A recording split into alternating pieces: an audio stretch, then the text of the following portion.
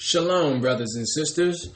I'm Brother Sid. I have Brother Corey assisting me today. We have a highly important lesson for the brothers and sisters internationally. Today's lesson will be called Getting Our House in Order, brothers and sisters. We're going to use the Bible to quantify the dysfunction emanating out of our communities, brothers and sisters. The changes that must be made, the standard that must be set, brothers and sisters. In the black community predominantly, we have a culture of not snitching or stop snitching, which means as a black man or a black woman, we're not allowed to talk about the things wrong, the evil that other black people are doing, brothers and sisters. So because I'm black, now I must conceal the evil that's going on in a black neighborhood. And that's not of the Most High, brothers and sisters. It's the unrighteousness that perpetuates the curse from generation to generation. So we must shed some light, brothers and sisters. And we're dealing with Israel today. We need to call Israel to the front of the congregation. We have things we must talk about, brothers and sisters. And we're going to use the Bible. We're going to 2 Timothy chapter 3, verse 16 and 17. 2 Timothy 3 and 16. All scripture is given by inspiration of God and is profitable for doctrine, for reproof, for correction, for instruction in righteousness. Right. So, brothers and sisters, we're going to utilize the Bible to identify the dysfunction in our communities amongst our nation, amongst the children of Israel. Now, we're not absolving the white man, brothers and sisters, because I want to be clear. We understand that the white man enslaved us. We understand that the white man kidnapped us and took us away from our home. We understand that the white man separated us from our families, made us work hundreds of years for free. They would rape our women. They would swing us on trees. We understand this, brothers and sisters. We understand that they made the picture of Christ white. We understand this. We understand they took scriptures out of the Bible, brothers and sisters. So we want to put that out there first. We're not absolving the white man, but the Bible don't tell us to examine the white man as it pertains to our conditions, brothers and sisters. So we're going to use the scripture to speak to the children of Israel about setting a standard. Because why? We're a royal nation. We're supposed to be. And there's certain things that our people are allowing amongst our own. We've become enablers, brothers and sisters. And we have to deal with it today, brothers and sisters. We're going to read 16 and 17 one more time. Verse 16. All scripture is given by inspiration of God and is profitable for doctrine, for reproof, for correction, for instruction in righteousness, that the man of God may be perfect, thoroughly furnished unto all good works. Right. So, brothers and sisters, we're going to use biblical text. We're going to use scripture for reproof, for correction, for instruction in righteousness. Because look in our communities and tell me something is not very wrong. I don't know how we can walk around and look around and not think this is normal, brothers and sisters. This is not normal. So we're going to use the scripture to perfect man, which is male and female, brothers and sisters. We're going to deal with it. And first, we're going to deal with the men, and then we're going to deal with the sisters. The men, we have to address first. Why? Because they're the leaders, brothers and sisters. We must set a standard. We're going to go to Deuteronomy 7 and 6. We're going to the Torah, brothers and sisters. Follow us. Deuteronomy 7 verse 6. For thou art an holy people unto the Lord thy God. There's no such thing as equality, brothers and sisters. And the Bible's telling you this. Can you read that again? For thou art an holy people unto the Lord thy God.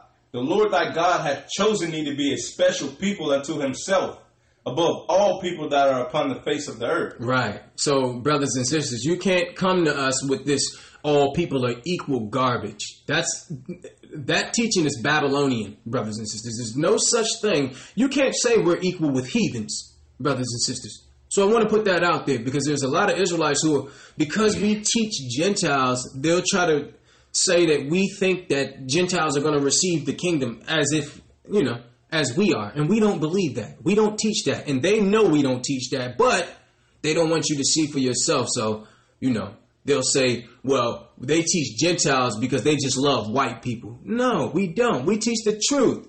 And today we're going to teach the truth about the children of Israel. Read that one more time, brother. For thou art an holy people unto the Lord thy God. The Lord thy God hath chosen thee to be a special people unto himself, above all people that are upon the face of the earth. Right. Now, brothers and sisters, we are a people of law and accountability, which makes us above all people. So don't come to us telling us that, God, everybody's equal. That's no such thing. Look around. Does it look like all people are equal? If you're a minority and you think all people are equal, then the programming worked marvelously because you're a slave, and being demonized and criminalized all throughout the media, swung on trees, vaccinated against your will, like the Tuskegee experiment. And if you think that's being equal, you're a good slave. The slave master would love you. Seriously. So, brothers and sisters, when you follow the law, that's what royalty is. Read that one more time, brother. Verse 6. For thou art an holy people unto the Lord thy God. The Lord thy God hath chosen thee to be a special people unto himself, above all people that are upon the face of the earth. Right. So the scriptures are quite clear that among all nations, brothers and sisters, the Most High chose Israel as the one he would deal with. And we're not using this as, to be boastful or anything like that. This is a call to duty for the children of Israel, because there's responsibility that come with being a special people to the Most High. The Most High wants somebody to represent him on the earth, and that must become us. We're going to go to Psalms 147 and 19. Follow us, please, brothers and sisters. We're dealing with the children of Israel today. We're going to highlight the dysfunction emanating out of our communities. Psalms 147, verse 19. Psalms 147 and 19. He showeth his word unto Jacob, his statutes and his judgments unto Israel. Read that again, brother. He showeth his word unto Jacob, his statutes and his judgments unto Israel. This is what makes Israel special, brothers and sisters. He showeth his words unto Jacob, his statutes and his judgments unto Israel. Right. So he didn't give the law to Alexander the Greek, brothers and sisters. He didn't give it to Julius Caesar. He gave it to the children of Israel, which are the Negroes, the natives, and the Hispanics. He hath not dealt so with any nation. And as for his judgments, they have not known them. Praise ye the Lord. He haven't dealt with any nation, brothers and sisters. Nation in the Bible is nationality, brothers and sisters. It's not talking about a land. Because I know some Gentiles will try to teach you that it's not talking about race. This is talking about race, brothers and sisters, a nationality. He's saying you haven't dealt so with any other nation. Why? Because they wouldn't follow his laws. He chose our fathers to have the law, brothers and sisters. So when the children of Israel go to, Gentile pastors to ask them how to follow the law, that's completely backwards. They weren't given the law. So you can't go to a Gentile and ask them how to follow God, brothers and sisters. That's completely backwards. Why? Because they're masking their paganism under Christianity, brothers and sisters. And we are a product of what we're being taught in the Christian church, brothers and sisters. We're a product of that. So we needed to read 19 again, brother, please. Verse 19. He showeth his word unto Jacob, his statutes and his judgments unto Israel. He hath not dealt so with any nation. And as for his judgments, they have not known them. Right. So, brothers and sisters, we need to what? We got to get our house in order first. The children of Israel must get our house in order, because if we can't get ourselves under a standard, we can't get the rest of the world under a standard, brothers and sisters. Now, why are we bringing this out? Because all of Israel is not going to make it into the kingdom, because Israel is a stiff-necked people. They're disobedient people. So I don't want people to think, because somebody's an Israelite, that I'm in agreement with them, or you should be in agreement with them, or you should even learn from them, because you have to discern good and evil, and we're gonna help do that today. We're gonna use the Bible, brothers and sisters, to highlight some of the dysfunctional behavior emanating out of our community and the spiritual implications of that. We're gonna go to Matthew 5 and 17. Don't allow a Gentile or any other person to tell you that we shouldn't follow the law, because he chose us to give us the law. He didn't write all the... You think he took all that time to write, to give the 10 Commandments to Moses to then say, it's done away with? That doesn't make any sense, brothers and sisters. We're going to read verse 17. Matthew 5 and 17. Think not that I am come to destroy the law or the prophets. This is Christ, brothers and sisters. He said, don't even think that I came to destroy the law or the prophets. The law is the first 5 books of Moses. The prophets are Ezekiel, Jeremiah, the Daniel, the Tanakh, brothers and sisters. Can you read that again, brother? Think not that I am come to destroy the law or the prophets. I am not come to destroy, but to fulfill. So he came to not destroy it, but to do what was in the law. Verse 18. For verily I say unto you, till heaven and earth pass, one jot or one tittle shall in no wise pass from the law, till all be fulfilled. So as long as you can see luminaries, brothers and sisters, as long as you can go outside and see the sun, the law have not been done away with, brothers and sisters. It says, till all be fulfilled. Is Christ's second coming written in the law? Absolutely. Has that been fulfilled? No. So certain parts have been fulfilled, but not all of it, because Christ have not returned yet. So he's telling you, as long as you can go outside and see stars and a moon and a sun, that the law is not done away with. And this, we're speaking specifically to the children of Israel, brothers and sisters, because breaking the law doesn't affect Gentiles the way it affects us. So of course they're telling you don't break it. They weren't given a law. The law never stood with them. So you can't go to Gentiles and expect them to tell you how to worship God. Can you read verse 19, brother? Verse 19. Whosoever therefore shall break one of these least commandments and teach men so, he shall be called the least in the kingdom of heaven. Exactly. See, you can't tell people they can break the law. You can't do that. Now, if you want to break it, that's something different. But you can't use your platform to say, well, yeah, we don't need to eat pork, or yeah, we can go to church on Sunday. Read that one more time, brother. Verse 19. Whosoever therefore shall break one of these least commandments and shall teach men so, he shall be called the least in the kingdom of heaven.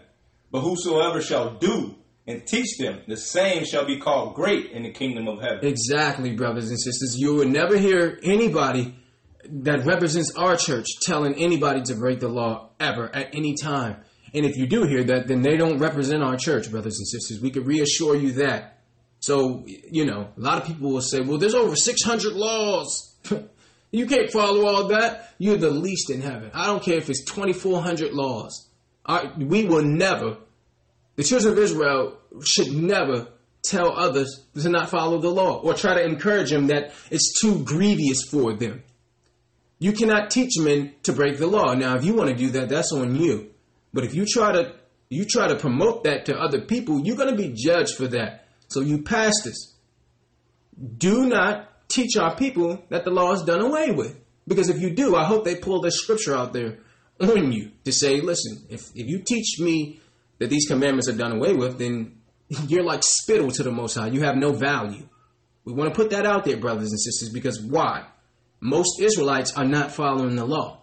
So now we have to we need to call the men and the women to the front of the congregation so we can examine some of the evil that's emanating out of our community and the standards that must be set by men of God.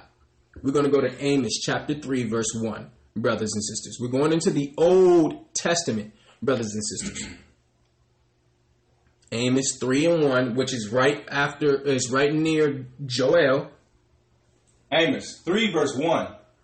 Hear this word that the Lord hath spoken against you, O children of Israel. Who? Children of Israel. So this is why it's important that you know who the children of Israel are, because the whole book is written about these people. And if you don't realize it's speaking to you, then you will be lost.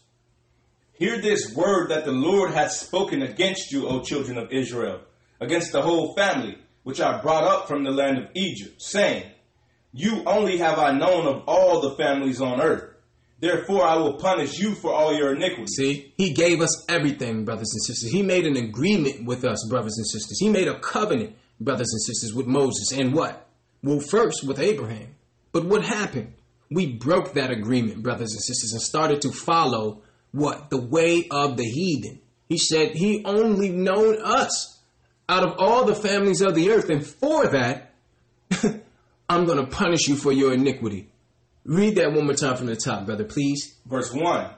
Hear this word that the Lord hath spoken against you, O children of Israel, against the whole family, which I brought up from the land of Egypt, saying, you only have I known of all the families of the earth.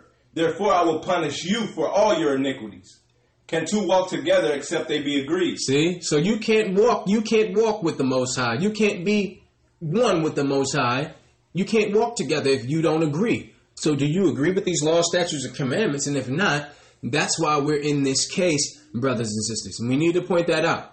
You cannot walk with the Most High, whether you're an Israelite or not, if you don't agree with what the Bible is upholding. And we're going to go into that, brothers and sisters. You're either going to rule or you're going to serve. There is no in between for the children of Israel. It's not like you can be in the middle of the pack. No, you're going to be at the tail end, the very end, or you're going to be at the front, the very front. And Israel have to stop looking at the white man and the Asian and say, well, they're doing evil and they're benefiting from it. How come that don't happen to us? Because you're chosen and you can't get away with that kind of stuff, brothers and sisters. When you rule, you're scrutinized more than anybody else. Think about the greatest basketball player or football player. They're the ones who the spotlight is on, so the scrutinization is more so on them than anybody else. And you have to get used to that, brothers and sisters. We're the apple of the Most High's eye. So we're held to a different standard. We're going to go to Deuteronomy chapter 10, verse 15, brothers and sisters. Please follow us. Israel, getting our house in order. Deuteronomy 10 and 15. Only the Lord had a delight in thy fathers, to love them, and he chose their seed after them, even you, above all people, as it is this day. Right. So he delighted in our fathers and chose their seed after them. So it wasn't just Abraham. It was Abraham's children. It wasn't just Isaac. It was Isaac's children, brothers and sisters. He still views us above all people, as it is to this day. Can you read that again, Brother Corey, please? Verse 15. Only the Lord had a delight in thy fathers, to love them, and he chose their seed after them, even you, above all people, as it is this day. Now, a responsibility comes with that. Verse 16. Circumcise therefore the foreskin of your heart, and be no more stiff-necked. To prove to you that the children of Israel are stiff-necked people, brothers and sisters. We needed to bring that out. Because, we're going to go into a lot of the dysfunction and the origin of it here today, brothers and sisters. Our people are stiff-necked. They love lying. They love disobedience. They don't like to be told what to do. Nobody likes being told what to do, not just us. But our people are very, very stiff-necked. So the Most High said, in order for you to be above all people, you must circumcise your heart. Not just the physical circumcision of the foreskin of a male's member, but you must circumcise your heart also. Which means just because you're Israel does not mean you're going to get in. In fact, it means you'll be punished first. That's what that means. The Bible tells you to the Jew first, then the Gentile. So that means the Jews or the Israelites will get punished first. Not just you. You won't only receive the reward first. You'll be punished first. And we need to go into that. We're going to Romans. We're going to the epistles, brothers and sisters. We're going to Romans chapter 9. We're going to read 1 through 6, brothers and sisters. Follow us, please. Romans 9, verse 1. I say the truth in Christ. I lie not. My conscience also bearing me witness in the Holy Ghost. Now this is Paul, brothers and sisters. Verse 2. That I have great heaviness and continual sorrow in my heart. For I could wish that myself were accursed from Christ, for my brethren, my kinsmen, according to the flesh. Right. So Paul is saying he wished he was separated from Christ to suffer just as Christ for our people. He had compassion for us in his heart, for his own people, brothers and sisters. So he's saying he wished he could have died for our people. He had sympathy and compassion for our people. Can you read that again, brother? Verse 3. For I could wish that myself were accursed from Christ, for my brethren, my kinsmen, according to the flesh. See, this is my kinsmen according to the flesh. This isn't Gentiles, brothers and sisters. Paul was not a Gentile. Paul was from the tribe of Benjamin, brothers and sisters. He was a Benjamite, brothers and sisters. So he's speaking of strictly Israel here. Verse 4, or verse 3. For I could wish that myself were accursed from Christ, for my brethren, my kinsmen, according to the flesh, who are Israelites, to whom pertaineth the adoption. Read 4 again, brother. Who are Israelites, to whom pertaineth the adoption, and the glory, and the covenant. And the what? And the covenant. And the what? And the covenant. So, brothers and sisters, Paul is saying that the covenants Both covenants, that's plural, covenants, old and new. They pertain to Israel through the flesh, not a Gentile who claiming that they are spiritual Israelite. Doesn't exist. There's no such thing as a spiritual Israelite in the Bible, brothers and sisters. Can you read verse 4 one more time, brother? Verse 4, who are Israelites, to whom pertaineth the adoption, and the glory, and the covenants, and the giving of the law. And the what? And the giving of the law. We were given the law, brothers and sisters, through the flesh, the children of Israel. Have nothing to do with the religion. And the giving of the law, and the service of God, and the promises. And the service, which means they're the prophets, they're the teachers. The children of Israel through the flesh are the ones who are going to represent the Most High through teaching, through philanthropy, through being a role model. That's the service. The service is not given to all people. The law was not given to all people. It was given to you. Read that one more time, 3 and 4, brother, please. Verse 3. For I could wish that myself were accursed from Christ, for my brethren, my kinsmen according to the flesh, who are Israelites, to whom pertaineth the adoption, and the glory, and the covenants, and the giving of the law, and the service of God, and the promises. Right, and the promises, brothers and sisters. See? So the covenants, the law, and the responsibility, in conjunction with the promises, go to the children of Israel through the flesh. And Paul was magnifying that. Verse 5. Whose are the fathers, and of whom, as concerning the flesh, Christ came. Right, see? So Christ came from the Israelites through the flesh, brothers and sisters. Who is over all, God bless forever. Amen. Right, so Christ came for a physical people, brothers and sisters. A physical people. Read the next scripture, brother. Verse 6. Not as though the word of God had taken none effect, for they are not all Israel which are of Israel. Read that part again. For they are not all Israel which are of Israel. See? So that means there's a chosen within the chosen, brothers and sisters. Israel together as a nation are chosen by the Most High, but within that nation are chosen people. Because why? Our people are stiff-necked. We just read that. We just read that our people are disobedient and stiff-necked. So there's a chosen within Israel.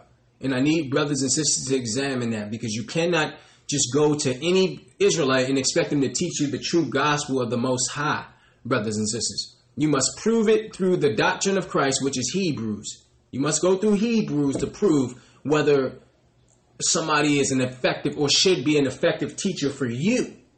All Israel is not of Israel. And we're going to call some Israelites out today. We're going to call the men out first. Men, we need all the men, the children of Israel, not just the black tribes. We need the Hispanics and the natives, all 12 that come to the front of the congregation, because we have to address things like men. We're going to Proverbs chapter 4, verse 1. Follow us, brothers and sisters. We're going to read 1 through 6. Proverbs 4 and 1. Hear, ye children, the instruction of a father, and attend to no understanding. For I give you good doctrine. Read that again. For I give you good doctrine. So we were given good doctrine.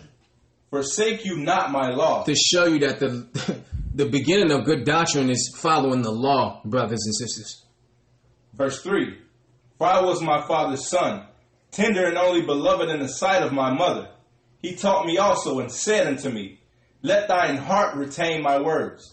Keep my commandments and live. Right. Brothers and sisters, we have been indoctrinated with heathen ideologies. The Bible is going to illuminate that. The foundation of that good doctrine is to not forsake the law. Read that again, brother. Verse 4. He taught me also and said unto me, let thine heart retain my words. Keep my commandments and live. Look, if you keep these commandments, you'll live, brothers and sisters. See, so the Most High was giving us a standard to govern our communities by. And we're going to go to school, brothers and sisters. And every school has what?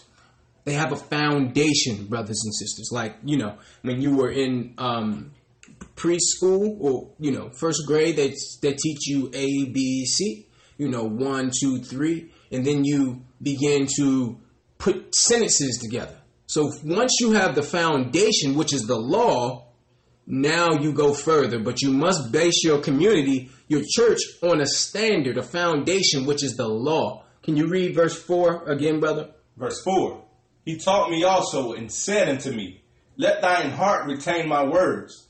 Keep my commandments and live. Get wisdom, get understanding. Forget it not, neither decline from the words of my mouth. Forsake her not, and she shall preserve thee. Love her, and she shall keep thee. Brothers and sisters, it says get wisdom, and then it refers to wisdom as a what? As a her. It says forsake her not, and she shall preserve thee. What is this talking about, brothers and sisters? What is this talking about? Who's wisdom? Who is wisdom, brothers and sisters? Wisdom is who? Exactly, the Holy Spirit, brothers and sisters. Even Christians know that. Even people from the Christian church know that wisdom is the Holy Spirit. Now, I don't know that, when I was a Christian and attending Christianity, they never told me it was a feminine spirit. They told me it was a masculine spirit. And that's, the Bible don't substantiate that, brothers and sisters. We're going to prove that. We're going to use the Bible to show you that wisdom is a she, brothers and sisters.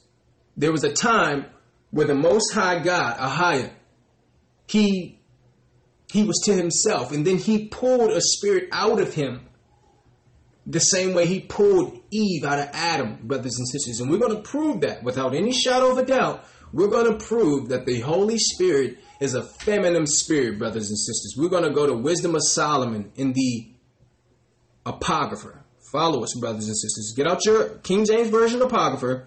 We're going to Wisdom of Solomon 9 and 17. Wisdom of Solomon 9 and 17. And thy counsel who hath known, except thou give wisdom, and send thy Holy Spirit from above. To prove to you that wisdom is the Holy Spirit, brothers and sisters. Jump to verse 4, brother, please. Verse 4. Give me wisdom that sitteth by thy throne. Read that again. Give me wisdom that sitteth by thy throne, and reject me not from among thy children. Jump to verse 10, brother. Verse 10. O send her out of thy holy heavens. Read that again, brother. O send her out of thy holy heavens. Send her out of thy holy heavens. Because why? There's three that bear witness in heaven. Brothers and sisters, further proof that the Holy Spirit is a feminine spirit. Can you read that again, brother? Verse 10.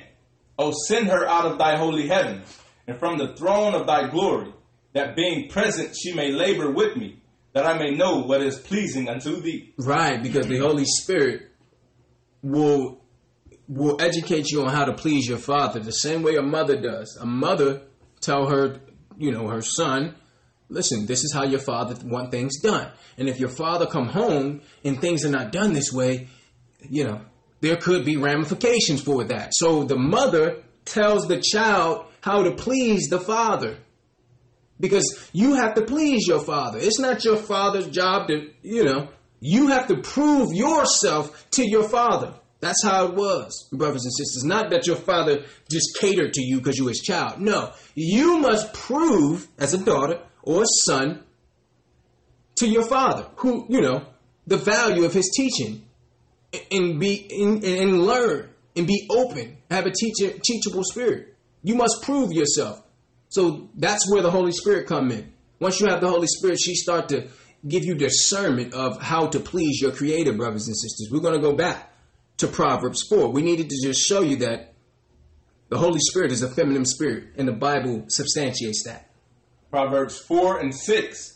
Forsake her not, and she shall preserve thee.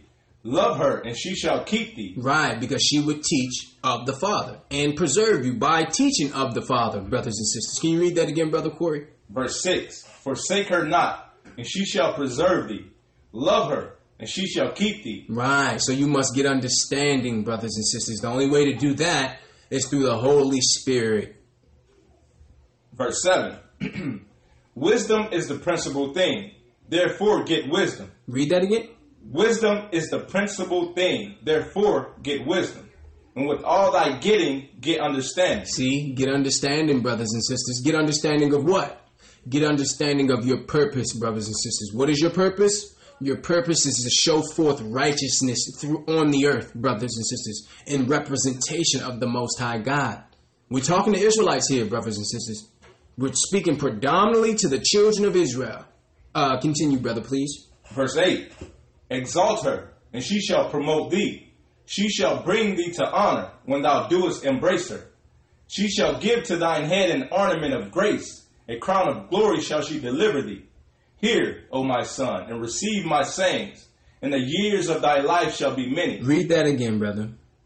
Hear, O my son, and receive my sayings, and the years of thy life shall be many. See? So that's the answer to crime and death that's going on in our community, brothers and sisters. This will end the inward destruction. It says, receive my sayings, and the years of thy life shall be many, brothers and sisters. Why they don't teach this? Why is this not being taught in our communities, brothers and sisters? Read the next scripture, brother, please. Verse 11. I have taught thee in the way of wisdom. I have led thee in right paths. When thou goest, thy steps shall not be straitened. And when thou runnest, thou shalt not stumble. This is saying if you're being led by the Holy Spirit, brothers and sisters, it says thy steps shall not be straightened. Why? Because you're already on the right path. You don't need to be straightened. You don't need somebody to come get you on the right path, because why? You're being led by the Holy Spirit. And I always tell Christians, if you're being led by the Spirit is not telling you to go eat pork. The Spirit is not telling you to put up a Christmas tree. So, it's quite comedic when Christians are saying, well, I'm following the Spirit, but yet you're breaking every law in the Bible. That's not the right. You're not following the Holy Spirit. You're following something else. The Holy Spirit will never lead you to break God's law. Read that one more time, brother, please. Verse 12. When thou goest, thy steps shall not be straitened, and when thou runnest, thou shalt not stumble. Verse 13. Take fast hold of instruction. Let her not go. Keep her, for she is thy life.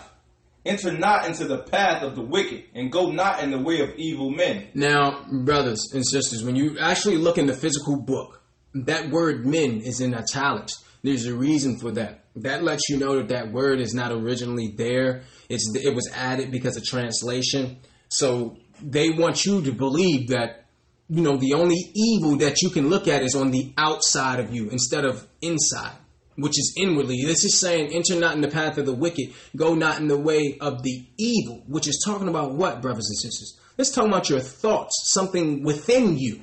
But no, if you read it as evil men, you're thinking, it's something outside of yourself. It's nothing that could be within you. When this is within us, brothers and sisters, this is talking about your thoughts. Can you read read that one more time, brother, please? Verse 14.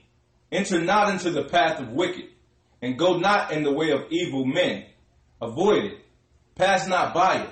Turn from it and pass away. Right. So avoid those evil thoughts. Pass not by those evil thoughts. When you do have those evil thoughts, turn from it and it'll pass away, brothers and sisters. This is the standard. This is the standard that must be set within our communities, brothers and sisters. This is what must be implemented through church. Number one, this must be implemented through the church. The men of God must step up, and we're gonna talk to the men. We need all the men to come to the front of the congregation. We need to highlight some of the dysfunction that our men are bringing forth in our communities, brothers and sisters. We're going to go to Ecclesiasticus and the Apocrypha, also known as Sirach. We're going to Ecclesiasticus, chapter 19, verse 29, brothers and sisters. Ecclesiasticus 19 and 29. A man may be known by his look. Brothers and sisters, examine this. What is a man? The Bible is going to tell you what a man is. Read that one more time, brother. A man may be known by his look, and one that hath understanding by his countenance, when thou meetest him. So you know a man when he walk in the door, brothers and sisters. You know what a man is all about when he walks in the door. By what? His demeanor, by his clothing. Read that one more time, brother. Verse 29. A man may be known by his look, and one that hath understanding by his countenance, when thou meetest him. Right. So when a righteous man walk in the room, you know what he's all about based on his appearance and how he presents himself. And why are we saying this? Because a lot of y'all young brothers, you want to sag, pants to your knees, got your dirty drawers out. Sisters, listen, sisters need to examine this too. You can know what kind of man he is by his presentation, brothers and sisters. The Bible is telling you that. Read that one more time, brother. Verse 29. A man may be known by his look, and one that hath understanding by his countenance, when thou meetest him. A man's attire, See? and excessive laughter, and gait show what he is. Right. See, a man's attire. So when a man want to dress like a thug, and see, I always talk to young brothers and they say, well, I can't get a job. They profiling me. And I'm like, brother, you know, you got your pants on the floor, brother. You know, you dress like a thug in thug's attire, in a criminal attire. Now, if you dress in a police uniform, you think people may stop you and ask you for directions or ask you questions that pertains to a police? Exactly. So your uniform, what you're wearing, maybe whether right or wrong, it's a reality that people judge you based on your attire. So you got to be aware of that. Any leader of the Most High, any person that's interested in representing the Most High must understand that even his attire must represent the Most High God. Read 29 and 30 one more time, brother. Verse 29. A man may be known by his look, and one that hath understanding by his countenance, when thou meetest him. A man's attire and excessive laughter, and gait show what he is. It says an excessive laughter.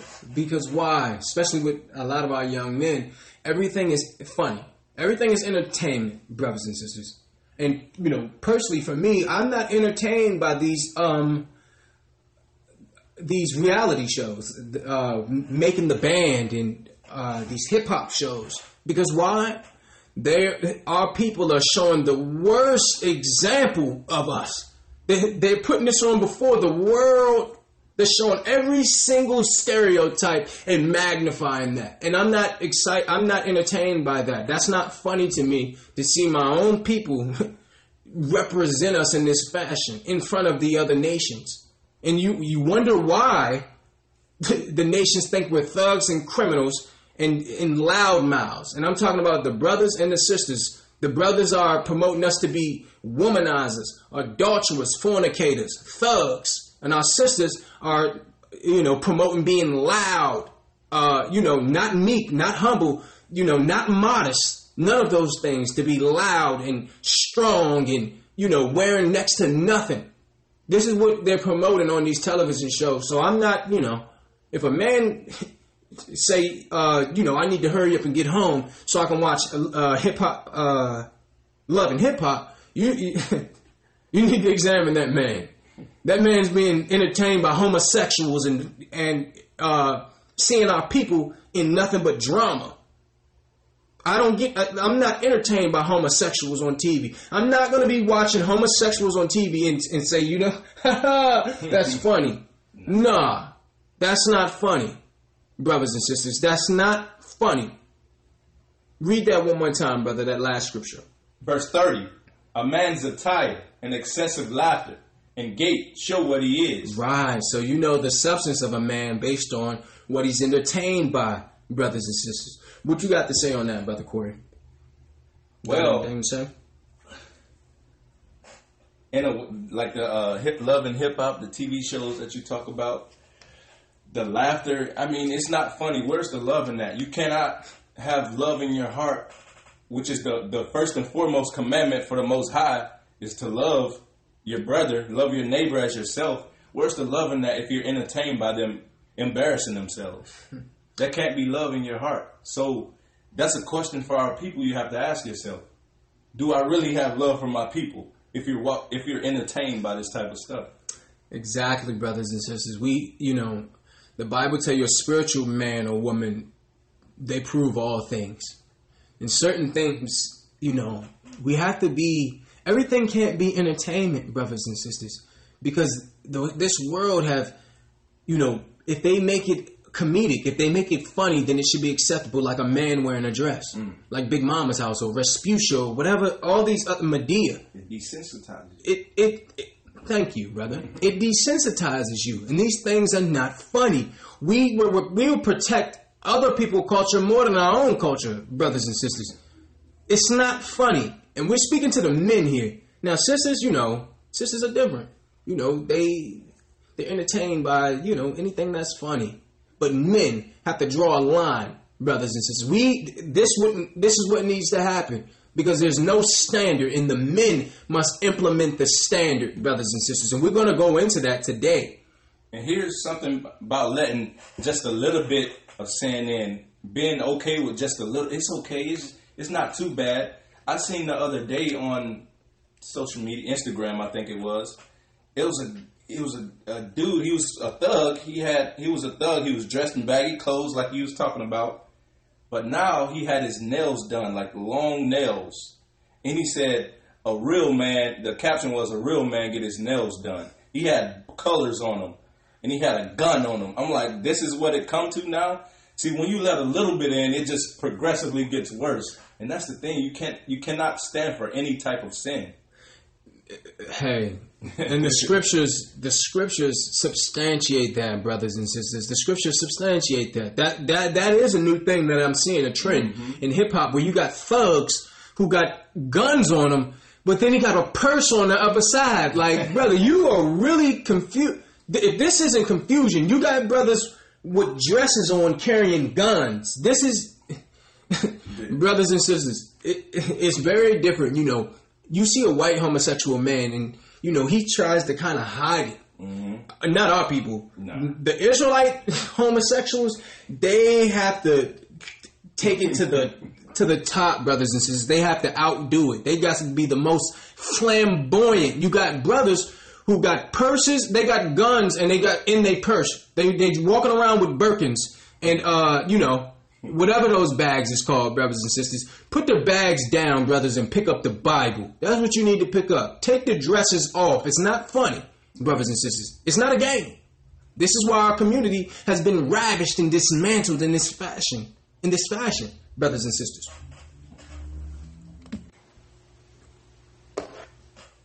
So, brothers and sisters, we're going to move forward.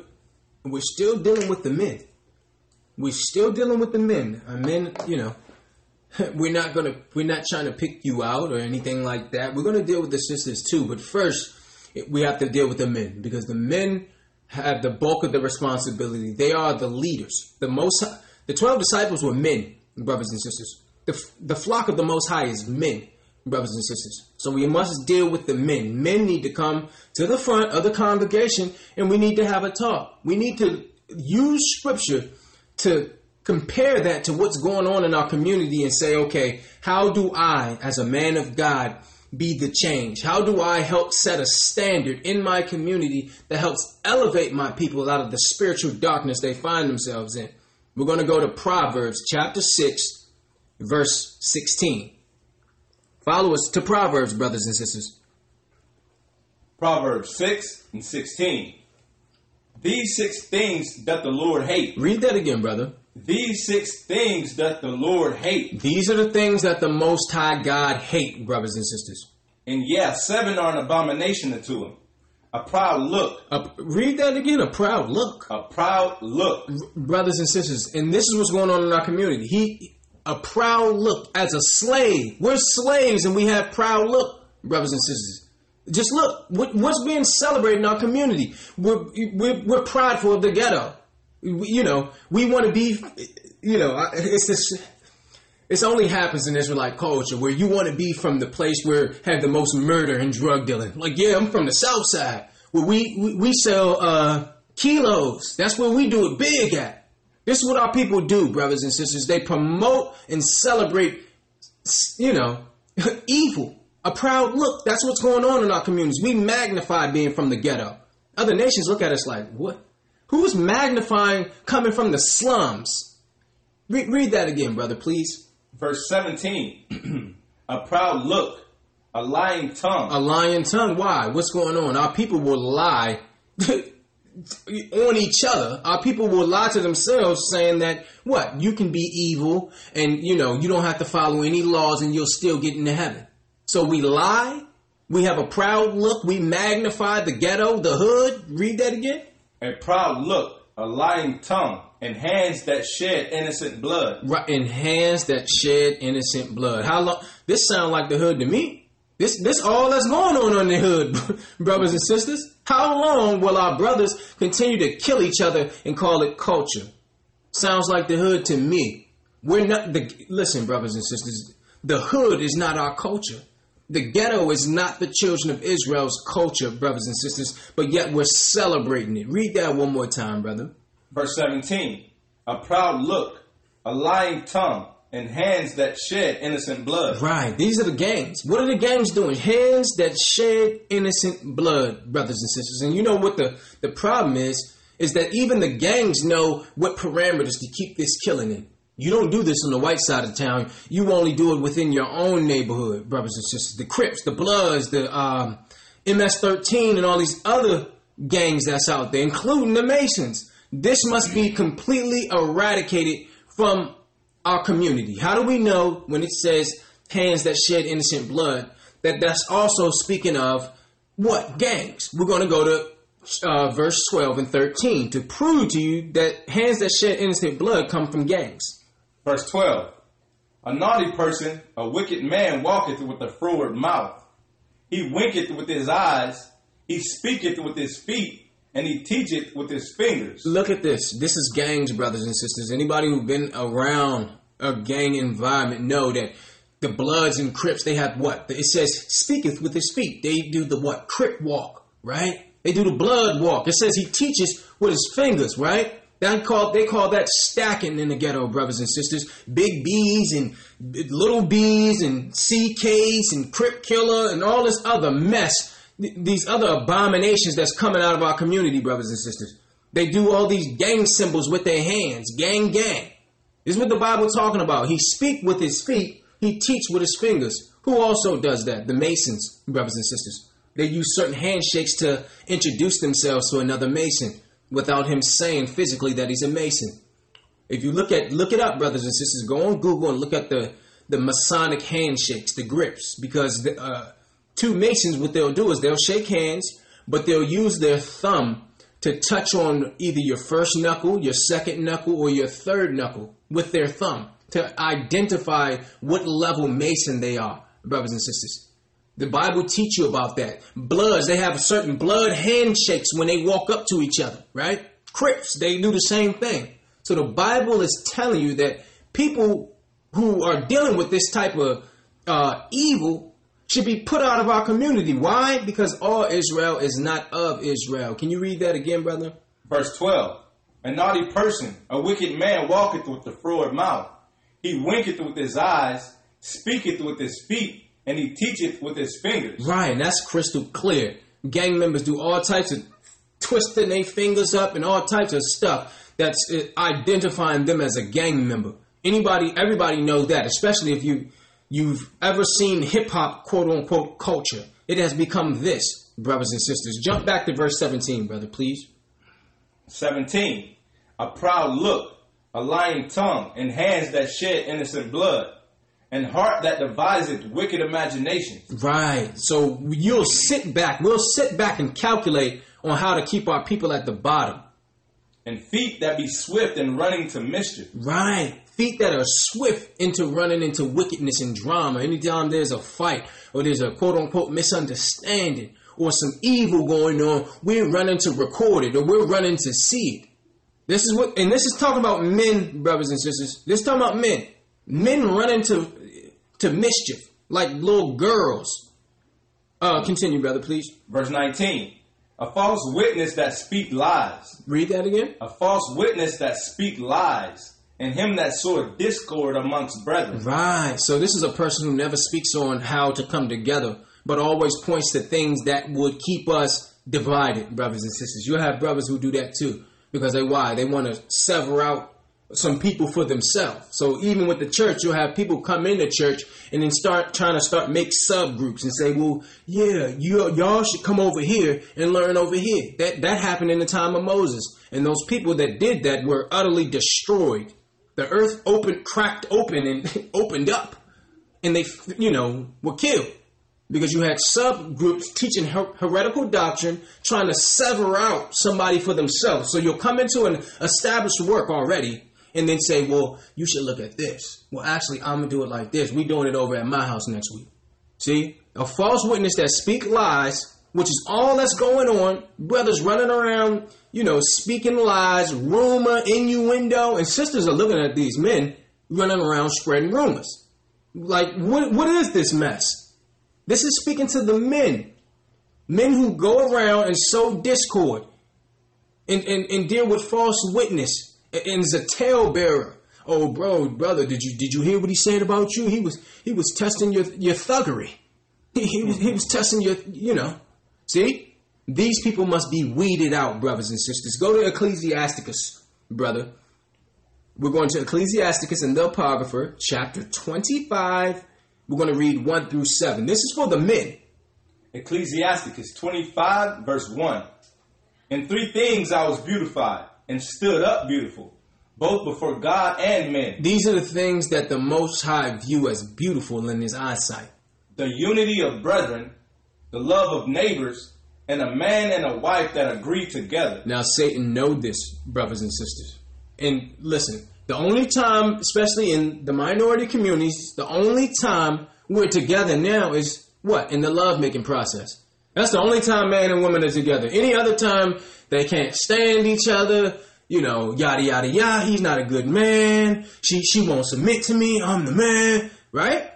And Satan know this. He know that the Most High view this as beautiful. And so what's going to happen? He's going to look to destroy it, brothers and sisters. He's going to look to destroy that union that the men in our community have with the women. Read that again, brother, please. Verse 1. In 3 things I was beautified and stood up beautiful before God and man. The unity of brethren, the love of neighbors, a man and a wife that agree together. So Satan is going to look to destroy that. He's going to look to destroy the man and woman and their bond together. So we're going to deal with the men first, and we're going to deal with the sisters afterwards. Read verse 2, brother, please. Verse 2. 3 sorts of men my soul hated. Read that again, brother. 3 sorts of men my soul hated, and I am greatly offended at their life. A poor man that is proud. Read that again, brother. A poor man that is proud. A poor man that is proud. That means a man who celebrates poverty, who celebrate being from the ghetto. Brothers and sisters, the hood is not our culture. We have to say that because our people think that this is what we've always been. We're royalty. The Bible says so. If you go into history, we were actually the royal people. It says a poor man that is proud. That's our people, brothers and sisters. Don't have 2 nickels to rub together. Talking about, I done slept with 100 women. This is what our people doing, brothers and sisters. Continue. A poor man that is proud, a rich man that is a liar, and an old adulterer that died. Right. So it said a poor man that is proud. So that means our people who celebrate our slave condition, the Most High hate that. A rich man that is a liar. Why? Because a lot of times when people get money, it magnifies who they truly are. And a lot of rich people you can't trust. Why? Because they actually have the resources to destroy you and to lie to you. And if you're poor, you really can't, you're not in position to go against them. So the Bible is telling you when you're rich and you have power and you use your influence to be a liar, the Most High hates you. Isn't that what our people are doing? While we're poor, we're proud. Then we get rich and then we start lying. Then we start following all these other religions, right? We start looking for other women outside of Israelites. We do a lot of stuff, don't we, brothers and sisters? Because why? We become entitled. Read that one more time, brother. 3 sorts of men my soul hated, and I am greatly offended at their life. A poor man that is proud, a rich man that is a liar, and an old adulterer that died. An old adulterer. So we got men who 50 years old and won't commit. How you single and 50. The Most High is not happy with that. Talking about, I got young tenderoni. Like, brother, you need to sit your old behind down. That's what you need to do and pick up your Bible because that's not the type of influence that our young men need to see. And in our communities, growing up, it was cool to be a player. And the older men, your uncles, right, your dad, these people encouraged you to, to deal loosely with women and to have multiple women. They encouraged this. They encouraged this, brothers and sisters. The Bible is saying that the Most High hate these things, brothers and sisters. Read the next scripture, brother, please. Verse 3. If thou hast gathered nothing in thy youth, how can thou find anything in thine age? How can you expect to be a productive member of society? How? if you don't start from the youth. Verse 4. Oh, how comely a thing is judgment for gray hairs, and for ancient men to know counsel. Right. So older men are supposed to understand the precepts of the Bible, to understand the wisdom, to have honor, humility, and meekness, and to bestow that upon the younger men. Read the next one, brother. Verse 5. Oh, how comely is the wisdom of old men, and understanding and counsel to men of honor. Right. See, so in times past, understanding was attractive, brothers and sisters. The sisters was attracted to understanding and men who had a relationship with God. Now, there's something else going on. You know, sisters are looking for swag now. Oh, he swag. He got the new Jordans. I think I may want to have a baby by him. This is what's going on. This is the abominations that's going on in our communities, brothers and sisters. They frown upon being smart. I remember growing up, it was not cool to be the smart one. A lot of times we were playing dumb because we thought it was cool. To show you, look at how our understanding has been skewed, brothers and sisters. And understanding that affects the next generation. Men must look to become wise biblically as a way to honor. You honor those who follow the Most High. You honor those who work for the Most High. The work is to be respected. Men who do the work get respect. Because why? The work is to be respected. Read that again, brother. Verse 5. Oh, how comely is the wisdom of old men, and understanding and counsel to men of honor. Much experience is the crown of old men, and the fear of God is their glory. It says much experience is the crown of old men, to show you that some things you can only learn through life's experience. And that's why no matter how much knowledge we amass, we always show reverence and honor to the elders, our elder women and elder men, because there's certain things that you only learn through life's experience, and you have to respect that, brothers and sisters. Even if they don't know the precepts and the doctrine, doesn't matter. We respect their experience, their life experience. Read that one more time, brother. Verse 6. Much experience is the crown of old men, and the fear of God is their glory. See, the fear of God is their glory. To show you that there's glory that come with fearing the Most High and following His law, statutes, and commandments. Verse 7. There be 9 things which I have judged in mine heart to be happy, and the 10th I will utter with my tongue. A man that hath joy of his children. Read that again, brother. A man that hath joy of his children. Men are not even around for their children, brothers and sisters. So how can a man have joy of his children when he's not around for his children, brothers and sisters? We need to examine this, men, because the Most High is telling you the standard that must be set in our community. Men must be there for their children. Why? To support their children, to protect their children. Because what's going on? There's a raging epidemic in our community of molestation and sexual assault to our children, brothers and sisters.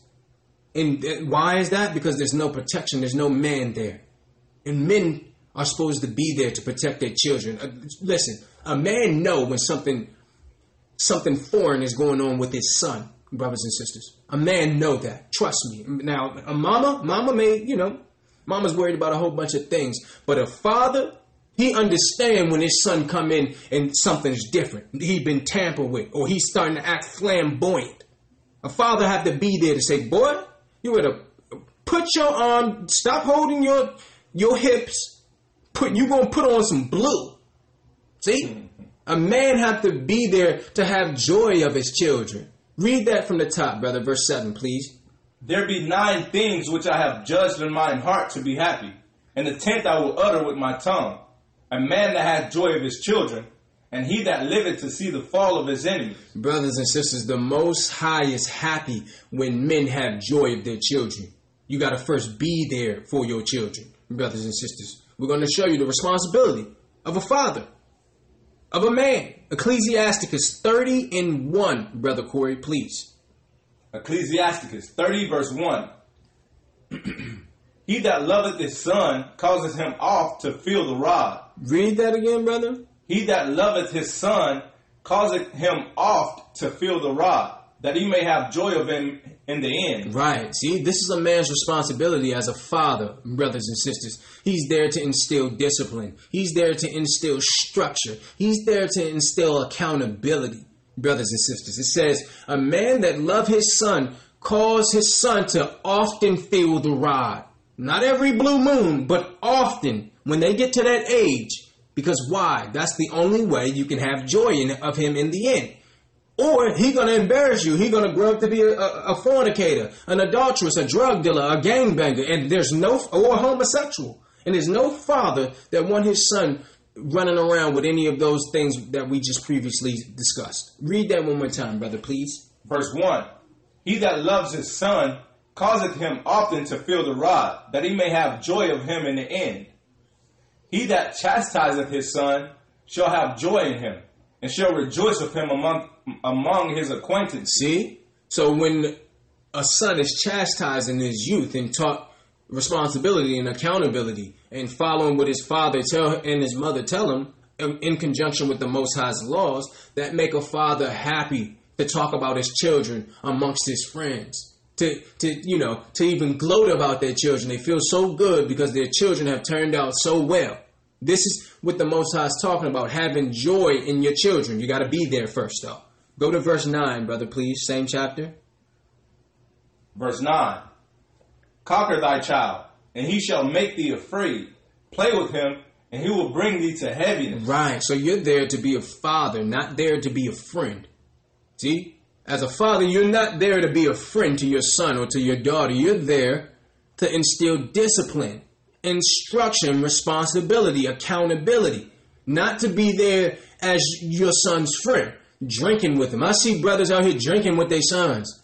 Gave their sons their first cigarette. That's not your prerogative. You're not to be trying to be a friend. I don't care how old your son is. There'll have to be a level of respect there.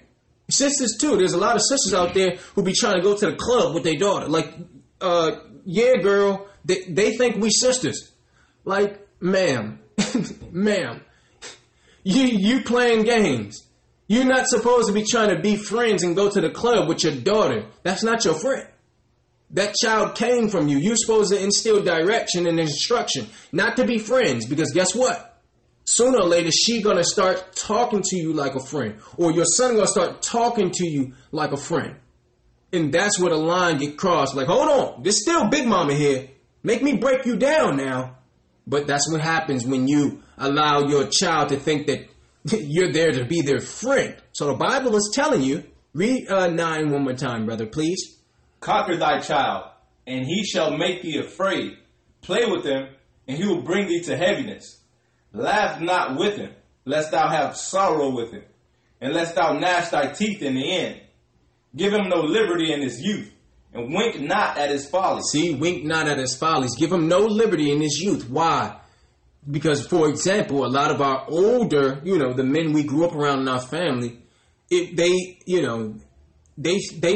looked favorably on having a lot of women. And how, oh, that's you, nephew? You had another one last week. See, this is the type of mess that's going on in our communities. The Bible's telling you, at the youth, don't wink at their follies. It's not funny. It's not a game. It's not cute to be an adulteress, to be a womanizer, even at a young age. Because why? These are learned behaviors, brothers and sisters. A young son don't know that he need to be with 10 different women to look cool unless somebody is promoting or advertising that around him, brothers and sisters. Read verse 11 one more time, brother. Give him no liberty in his youth, and wink not at his follies. Bow down his neck while he is young. That means put your hands on the bed. That's what that means. And beat him on the sides while he is a child, lest he wax stubborn, and be disobedient unto thee, and so bring sorrow to thine heart. Right. See? So it's telling you, while he's young, you need to discipline him, or he will become stubborn. He will end up shooting up a school or blowing something up. This is love. When you love your child, you discipline him. Now, this world will tell you the opposite. They'll tell you statistics show that doesn't work. Now, I'm going to tell you something. The people who rely on statistics are robots because they've done no research for themselves. They always can just fall back on the statistics and say, well, the statistics say this. That's because you did no research for yourself. So you just want to rest on the statistics. You have to be a person who only follows statistics. Guess what? They're a robot. They have no feelings for themselves. Just you put some numbers in front of them, they just read it. So you have to be, especially men.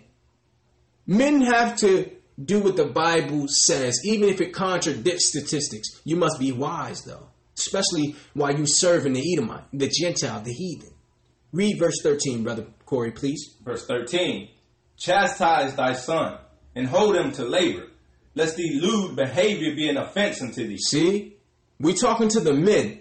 Because why? Men are not there for their children. And when men are not there for their children, they lead their children off to become gangs, to maybe become molested. Our young women becoming homosexuals, being raped. Because why? There's no protection. There's no father. The man is imperative. He need to be with his family. He need to be amongst the children that he created to help guide them. Because it's not a woman's responsibility to raise children on her own. That's not her responsibility. And that puts her in a position where she can't be most effective because she's doing two jobs. Men must step up. Stop making our sisters take us for child support. I know brothers who they get their check and the money's already gone. And that says a lot. You know, that the sister believe that this the only way you'll assist her is if she go to the white man and have him take the money out of your account. And brothers, we need to step up. We need to step up. We must do our part. We must be men. We must be there for our families, brothers and sisters. A lot of men run off and have 10 children with 10 different women and then want to look at us like that's cool. I'm like, brother, you can't do any work like that. So, you know, maybe that's what you want to say to people. Look, man, all these women wanted me. I got 10 baby mamas. I'm like, brother, you really just put yourself in a box because now nobody's going to follow you. I definitely wouldn't follow you. You got 10 baby mamas and you gloating about that, brother? You have no position in the church, brother. So men must do what? They must become responsible adults and guide their families, guide their women, implement discipline and structure to their children. Because why? The children will be the next generation, and they will teach their children, and they will teach their children. So it must stop here, brothers and sisters. There must be a standard implemented, and we're going over that standard today, brothers and sisters. Follow us. We're going to go to 1 Timothy chapter 5, verse 8 in the New Testament. We're still dealing with men here. We'll get to the sisters, but the men first. 1 Timothy 5 and 8. But if any provide not for his own, and especially for those of his own house, he hath denied the faith and is worse than an infidel. Brother, read that again. Verse 8. But if any provide not for his own, and especially for those of his own house, he hath denied the faith and is worse than an infidel. Right. See? So a man is supposed to provide for his family, for his children, for his wife. Not just economically, but he must provide stability, structure, discipline, direction, protection. These are the things that a man must provide. Read that one more time, brother, please.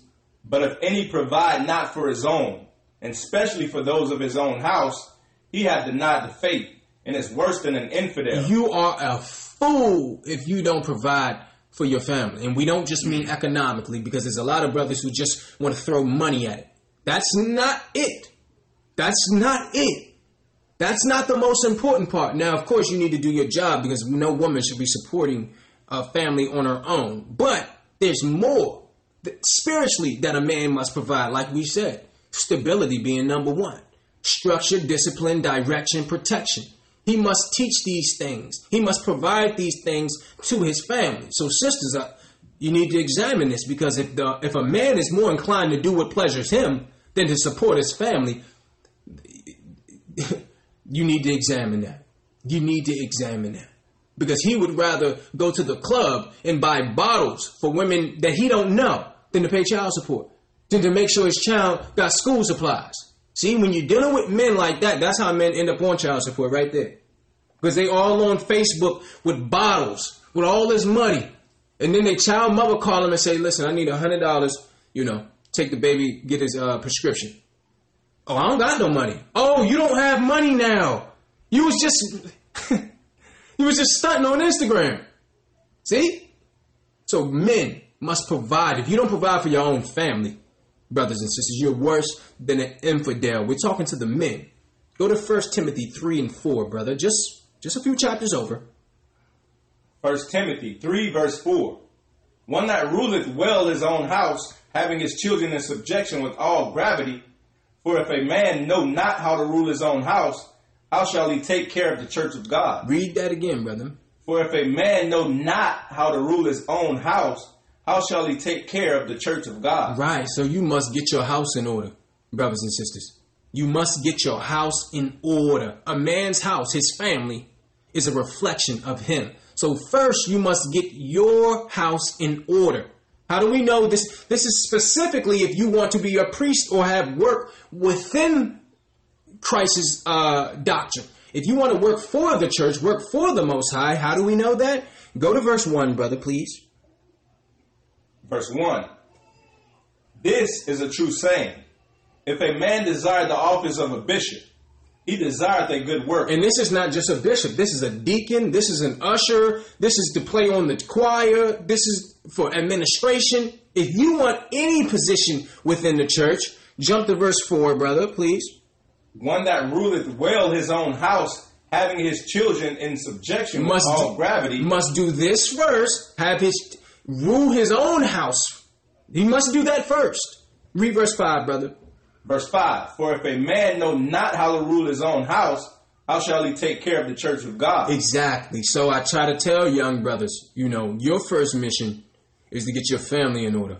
You can't come teach anybody else if your family is not in order. Before Brother Corey ever had a place in the work, his family was in order. Before the thought even crossed my mind, my family was in order. Because the Most High makes sure that if you can't get that, then you're not ready for the work. Because why? Your house, your family is a representation of you. So when you come into a work and you have a responsibility, people will look at that. And that will be a testimony. Okay, hold on. His children don't celebrate Christmas. They don't seem like they, that give them the faith that motivate them. So you can't be teaching and then your son, your wife, they're eating pork. They're eating crab, shrimp, and lobster. You having a Bible study over your house, and people come over, and, it smell like pork up in there. It smell like chitlins up in there. How? How so? Read that one more time, brother, verse 5. Verse 5, for if a man know not how to rule his own house, how shall he take care of the church of God? Now, this is not just for a man in his house. This is why we're dealing with Israel. You must rule your own house first. Before you can rule the world, you got to get Israel together. How can you go out and teach Gentiles when your house is filthy? See? And our people, I don't know, Satan have done a good job implementing this ignorance in our community that we can't speak on evil that other black people are doing. Like, don't talk about that. Talking about black men, molesting people? No. We don't want to make ourselves look bad. Oh, now all of a sudden you don't want to make ourselves look bad. But when hip hop making a band and these shows come on, you're running to them. But now all of a sudden you care about how, how we're being viewed. Exactly, brothers and sisters. Men must learn how to rule their own home before they aspire for a position. And if you cannot do that, then you have more time. It's not the time. The Most High is going to make sure you get your house together first before he allow you to direct his people. And then that's the same thing for Israel. It's twofold. We must get Israel in order first. We must deal with our own home first. And it's saying what you just spoke on, it's saying the same thing in verse 6. It's saying not a novice that's being lifted up with pride. That's talking about if you're new to it, not being a new person. Because when you first come into the truth, you get prideful. You know who you are. Read that scripture, brother, if you don't mind. Verse 6, not a novice, lest being lifted up with pride, he fall into the condemnation of the devil. That's saying you come into the truth, you know who you are, you start trying to teach and go off on your own, you get filled up with that pride. And that's how you get caught up, by the snares of the devil. Yes, brother. Yes. And, something with the children of Israel, predominantly the Negro tribes, the Judeans, Benjamin, Judah, and Levi, for some reason, our men are attention whores. Mm-hmm. They need the spotlight. Even when you look at the sports, something about us, I think it's because our men feel like they've been overlooked for so long that they start doing stuff to stand out. And, that's a problem. Because as long as you stand out to the Most High God, that's all that matters. But it says not a novice, less being lifted up with pride. Because this is what happens. Men learn a few precepts and then they run to try to tell other people what to do. Even their own family. You can't tell your mother anything. You can't tell your cousin or your best friend anything when your home is not in order. So, brothers, our people may call us coons or call us whatever they want to call us because we're pointing out the evil that our own people are doing. But this is what kings do. This is what a boxer does. A fighter work on their weaknesses so nobody else exploit them. You don't just go to the game. Kobe Bryant, Michael Jordan didn't just show up at the game. They practice. They practice on their weaknesses. And that's what we're doing. We're pointing out the weak spots in our community in which Satan can squeeze in, slither in. And we're going to strengthen that place of weakness. Read verse 5 one more time, brother, before we move on. Verse 5. For if a man know not how to rule his own house, how shall he take care of the church of God? Right. So you must get your house in order first. When a man mismanages his own household, it leads to thugs and harlots running loose in our communities. Why?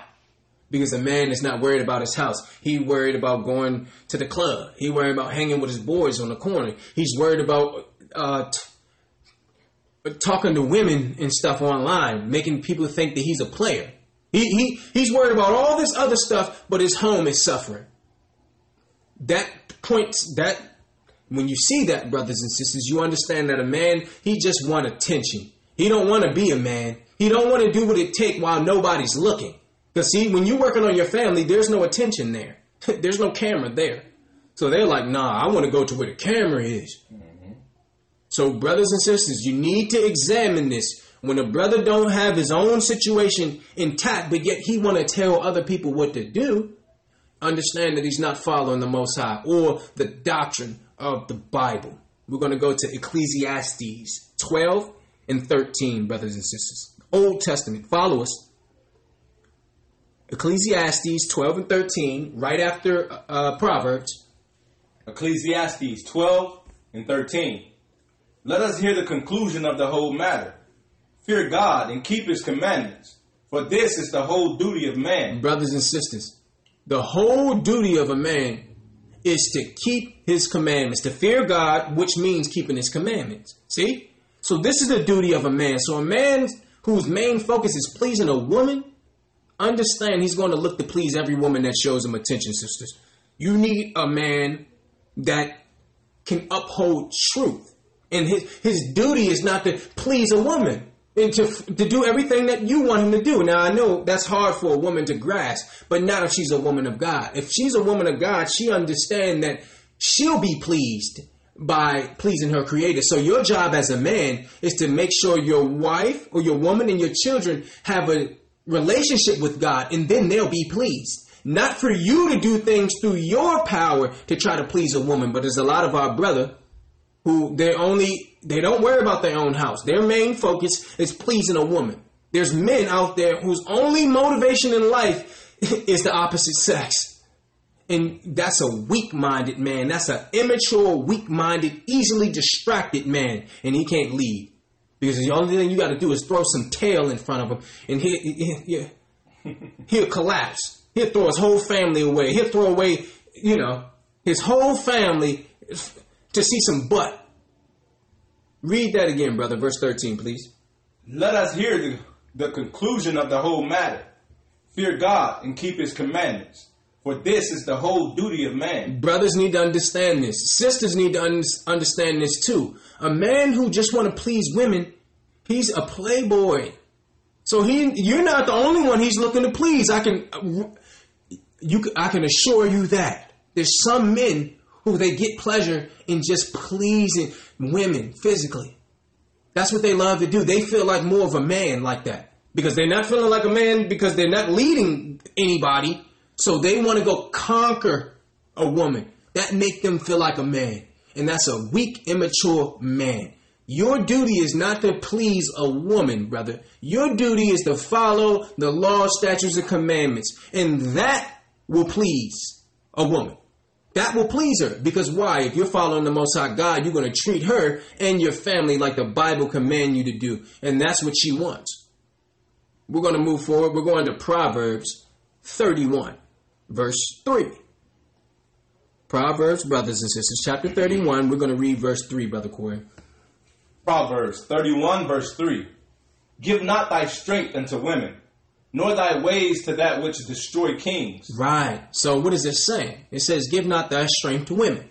So, brothers, I need you to examine this because to be inspired or motivated by a woman is to give your strength, your duty, and honor to the lust of your loins. Why? Because a woman can't motivate you to be a good man. A woman can't motivate you to follow the laws of God, brothers and sisters. See? Read that one more time, brother. Verse 3. Give not thy strength unto women, nor thy ways to that which destroys kings. Right. It says destroy kings. Why? Because kings or great men, especially in positions of authority or leadership, must take extra precautions to be vigilant against this dangerous threat. Read that one more time, brother. Give not thy strength unto women, nor thy ways to that which destroys kings. Right. See, because a lot of sisters, a lot of men, they may believe that a woman looks so good in their eyes that they don't have courage to disagree at all. And now that is not the woman for you, brother. Why? Because you're walking on eggshells around her. You can't even be yourself. That's not the woman for you, brother. See? And sisters, examine this because a man who cannot stand up to you cannot stand up for you. And we're talking about righteously. When there's something that he knows is wrong and contradicts the Bible, if he compromises it because you're going to use intercourse against them, because we know sisters have done that. You sleeping on the couch, which is a sin. You're not supposed to use that as a tool of, of manipulation. But it does happen. And see a brother who's scared that if he implement the truth, that his wife may he believe that his woman may have options. And we know that women always have options. There is not going to be a time where women don't have options. Because why? Men are disgusting. They have wicked imaginations. So women can do, they have power. They have much more power in that fashion than a man. So men sometimes, their courage has been taken because they like, this woman, she can get any dude that she wants. So, I don't want to rock the boat. And sisters, you need to examine that. Because a man who cannot stand up to you, he cannot stand up for you. Now, we're not saying disrespect you. If you don't follow, if you don't listen to a woman who's educated in a matter that you're not, then you're a fool anyway. So, but what we're talking about is when you know right from wrong. Because sometimes, especially after a sister have been hurt previously in a previous relationship, she choose men that she can steamroll and easily manipulate. Right? So you got to watch out for that, brothers and sisters. Some men want to please a woman so much they lose their courage to do what's right, brothers and sisters. We're going to prove that. First Ezra, chapter 4, verse 26. We're going to the apocrypha, brothers and sisters. We're still dealing with the men. We're still dealing with the men. First Ezra 4 and 26. Yeah, many there be that have run out of their wits for women, and become servants for their sakes. Read that again, Brother Corey. Yeah, many there be that have run out of their wits for women, and become servants for their sakes. Right. So men in authority, kings, brothers and sisters, princes, they must be stricter and stronger at resisting women than other men. Why? Because they have great value, especially a king. Because why? A king, he have lavish living. He have money. He have power. He have influence. See? So when you have influence, whether it's as an actual king or president or a coach or, a leader within your church or amongst your friends, read that again, brother, please. Verse 26. Yeah, many there be that have run out of their wits for women and become servants for their sakes. Many men have been, many men have gone against the Most High for women, brothers and sisters. It says have run out of their wits. So trying to please a woman have driven them literally crazy, because it's not your job to please a woman. That's not your job. We already read your duty is to keep, follow the Most High God and keep his commandments, because you can't please a woman. You can't. The Most High God gave them a nose. They redid their nose. Some sisters, not all, not most even. But he gave them a buttocks and they'll enhance that. He gave them a chest, they'll go enhance that. He gave them a beautiful face and they'll remake their face. So it's only one thing that can please a woman, and that's having a relationship with God. So that's your job to make sure your woman, your wife, have a relationship with God. See, that's how you please her. Not by giving her everything that she wants. Same thing with your children. That's not what's best for your children by giving them anything they want. Can you read verse 26 again, brother, please? Verse 26. Yeah, many there be that have run out of their wits for women and become servants for their sakes. Many also have perished, have erred, and sinned for women. See, so many men have been destroyed by evil women affecting their decisions. See? And that's how you know if a woman is a good woman for a particular man. Is she helping his decision making? Because a good woman help you make the right decision, brothers. See? And your friends and family, they understand that. So when they're looking at you and they see that your decision making have gotten worse with this woman, then they understand something isn't right here. Something is not right here. We need brothers to understand that. Sisters too. Sisters, your value is helping your man make the right decision. A man's success depends on one great woman as his wife, majority of the time. When you have a good woman, she will elevate you, brother, not bring you down. A good woman elevates a man, protects a man, and watches his back. You must understand that, brothers and sisters, because why? If you've ever played chess, brothers and sisters, I need you guys to look at the game of chess, brothers and sisters, because the most important piece on the board is the king, but the most powerful piece is actually the queen. The queen do whatever she wants on the board. She's literally the most powerful piece on the board, even though the king is most important. You need to examine that, brothers and sisters. Women are supposed to. Your wife, a woman that you're interested in, that God has chosen for you, is supposed to help you make better decisions, not worse. Go to 1 Timothy chapter 2, verse 14, Brother Corey, please. Follow us, brothers and sisters, New Testament. 1 Timothy 2 and 14. And Adam was not deceived, but the woman being deceived was in the transgression. Read that again, brother.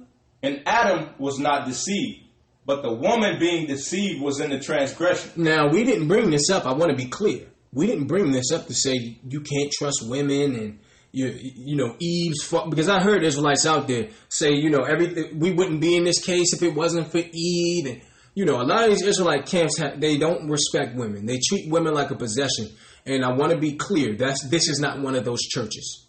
Women have power. And anybody who can't see that is an imbecile. Women have power. So we didn't go here to say that, women don't have power. Read it again, brother, please. Verse 14. And Adam was not deceived, but the woman being deceived was in the transgression. Right. Now, why did we go here? We went here to say that sisters are trusting, very trusting, therefore easily deceived. They're delicate. We're not saying they're weak. The Bible says honor them as the weaker vessel. The more delicate something is, the more value it holds, brothers and sisters. Think about it. Think about a China tea set. It's very delicate, but the value is very high. So we're not saying they don't have value and they don't have power. We're saying they're very delicate. So you must protect them. You must protect them, brothers and sisters. So you can't give in to everything that she wants. Because why? She's more easily deceived. Because she's very trusting. So you Your responsibility as the man is not to conform to everything she wants, but to lead her like Christ would lead the church. See? That's what your responsibility is. I challenge you to check out that game of chess, brothers and sisters, because just because you're the most important doesn't make you the most powerful. So you must give the woman the plan, the blueprint, and then run it together. You must be on the same page, brothers and sisters. That's what your position is as a man. Your position is not just to lay down in the bed. A lot of brothers, they think that's their only responsibility is to lay down in the bed. What kind of man? Listen, if that's your only purpose, then expect her to find another man that does the same thing, because that's your only purpose. That's your only purpose. You had no value to your family or to a woman other than intercourse. That's a problem, brothers and sisters. And the men have to step up. We're going to Ecclesiasticus 26:10. We're going to get to the sisters. We just need to deal with the men first. We have to deal with the men first, brothers and sisters. Ecclesiasticus 26:10. If thy daughter be shameless, keep her in straitly, lest she abuse herself through overmuch liberty. To show you that women need structure. So they need men who are aware of the dangers that may be unseen to her. See? So you are supposed to see the danger and the snare, even when she don't. That's what your responsibility is, to protect her blind side, not to allow her to destroy herself. Because that sometimes sisters get confused.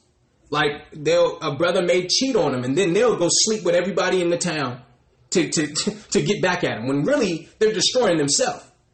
To show you that a sister, a woman, needs a strong, self-motivated protector with a plan.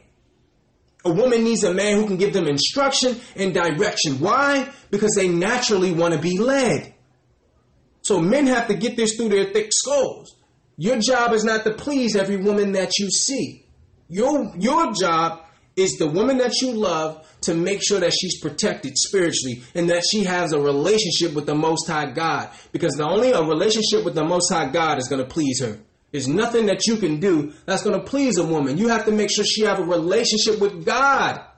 That's what's going to please her, not you. She's going to get over your cuteness eventually. She's going to get over that. Read that one more time, brother. Verse 10. If thy daughter be shameless, keep her in straitly, lest she abuse herself through overmuch liberty. That's crystal clear, brothers and sisters. We need to point this out because Satan is looking to destroy us, man and woman. And that, in turn, has an effect on the next generation. So men have to step up and start being men. And our sisters, we'll get into that too. We're going to go to Isaiah 3:12. We're going to the Tanakh, brothers and sisters. Isaiah chapter 3, we're going to read verse 12. Isaiah 3, verse 12. As for my people, children are their oppressors, and women rule over them. Look at that.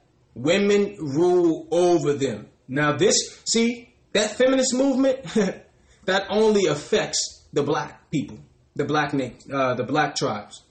Because I never hear white women saying, I'm independent white woman.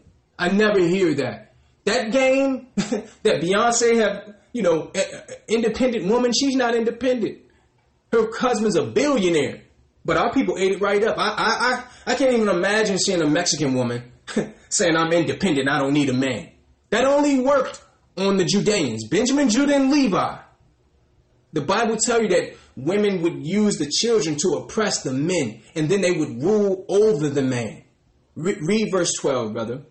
As for my people, children are their oppressors, and women rule over them. O my people, they which lead thee cause thee to err, and destroy the way of thy path. So what is it saying? This is saying that men must become leaders. A man who cannot lead perpetuates the curse to the next generation. Now you must give ear to that woman. You must respect her perception. But in the end, you must make the final decision. In the end, a man with no backbone cannot be a good protector. If you can't stand up to the woman you're with righteously, then you definitely can't protect her from the enemy because you can't even stand up to her. Read it again, brother, please. Verse 12. As for my people, children are their oppressors, and women rule over them. Examine this part. O my people, they which lead thee cause thee to err, and destroy the way of thy path. So forcing a woman into a leadership role ends in devastation, brothers and sisters. Women don't want to be in a leadership role. They want to be led. Now, of course, our sisters are so strong that if there is no man there, then they'll do both jobs. But it's not conducive. It's not ideal. It's not ideal. Men have to step up and take their courage back and righteously instruct their families, instruct their children, instruct their women, and stop allowing women to rule over the men, because now the men are weak. They've been coddled. They've been pacified. The sisters are now the go-getters, and the men, when they get with a woman, it's like another mother. This sister's like, I feel like I'm raising him. Men must step up and become men again. We're going to go to Ecclesiasticus 19 and 18, brothers and sisters. We're going back to the Apocrypha. I know we're doing a lot of jumping, but we had to highlight the dysfunction emanating out of our communities and what we can do about it. Ecclesiasticus 19, verse 18. The fear of the Lord is the first step to be accepted of him. Sisters must raise the bar. The fear of the Lord should be the first step to be accepted by her. And wisdom obtaineth his love. Read that again, brother. And wisdom obtaineth his love. See? So brothers and sisters must raise the bar. The first step to be accepted by you need to be, does this man fear the Most High God? Read verse 18 again, brother. The fear of the Lord is the first step to being accepted of him, and wisdom obtaineth his love. So we need sisters to raise the bar, because why? If they raise the bar, the men will meet it. Men, most of everything that they're doing is catered to trying to impress a woman. Now, if women start being impressed by having a relationship with the Most High God, following his law, statutes, and commandments, then what? Then the men will meet that. Read that one more time, brother. Verse 18. The fear of the Lord is the first step to being accepted of him, and wisdom obtaineth his love. The knowledge of the commandments of the Lord is the doctrine of life. See? So sisters, you need a man who's gonna he's gonna follow the law, statutes, and commandments. Why? Because that's the doctrine of life.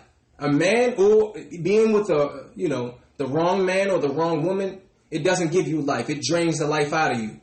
So you must make sure, sisters, when you're choosing a man, that you raise the bar, and that this man, even if he don't have all the knowledge, he must be at least willing to learn and make some changes and to treat you and respect you as the Bible command him to.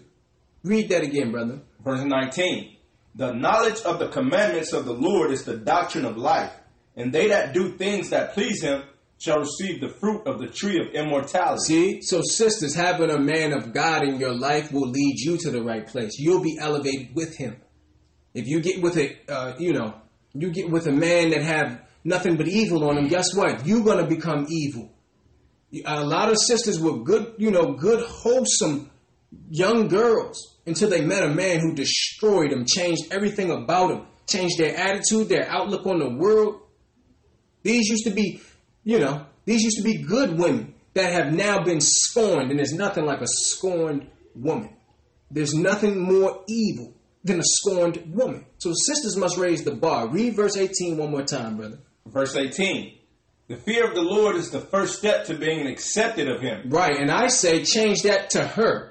Of him, to be accepted, you must fear the Lord. Sisters, implement that. Make sure in the beginning, because guess what? In the beginning is when he's listening. After you lay down, listen, understand that this man, he have an agenda. Men listen, they listen real good before the bed. Afterwards, afterwards you got to say it 25 times.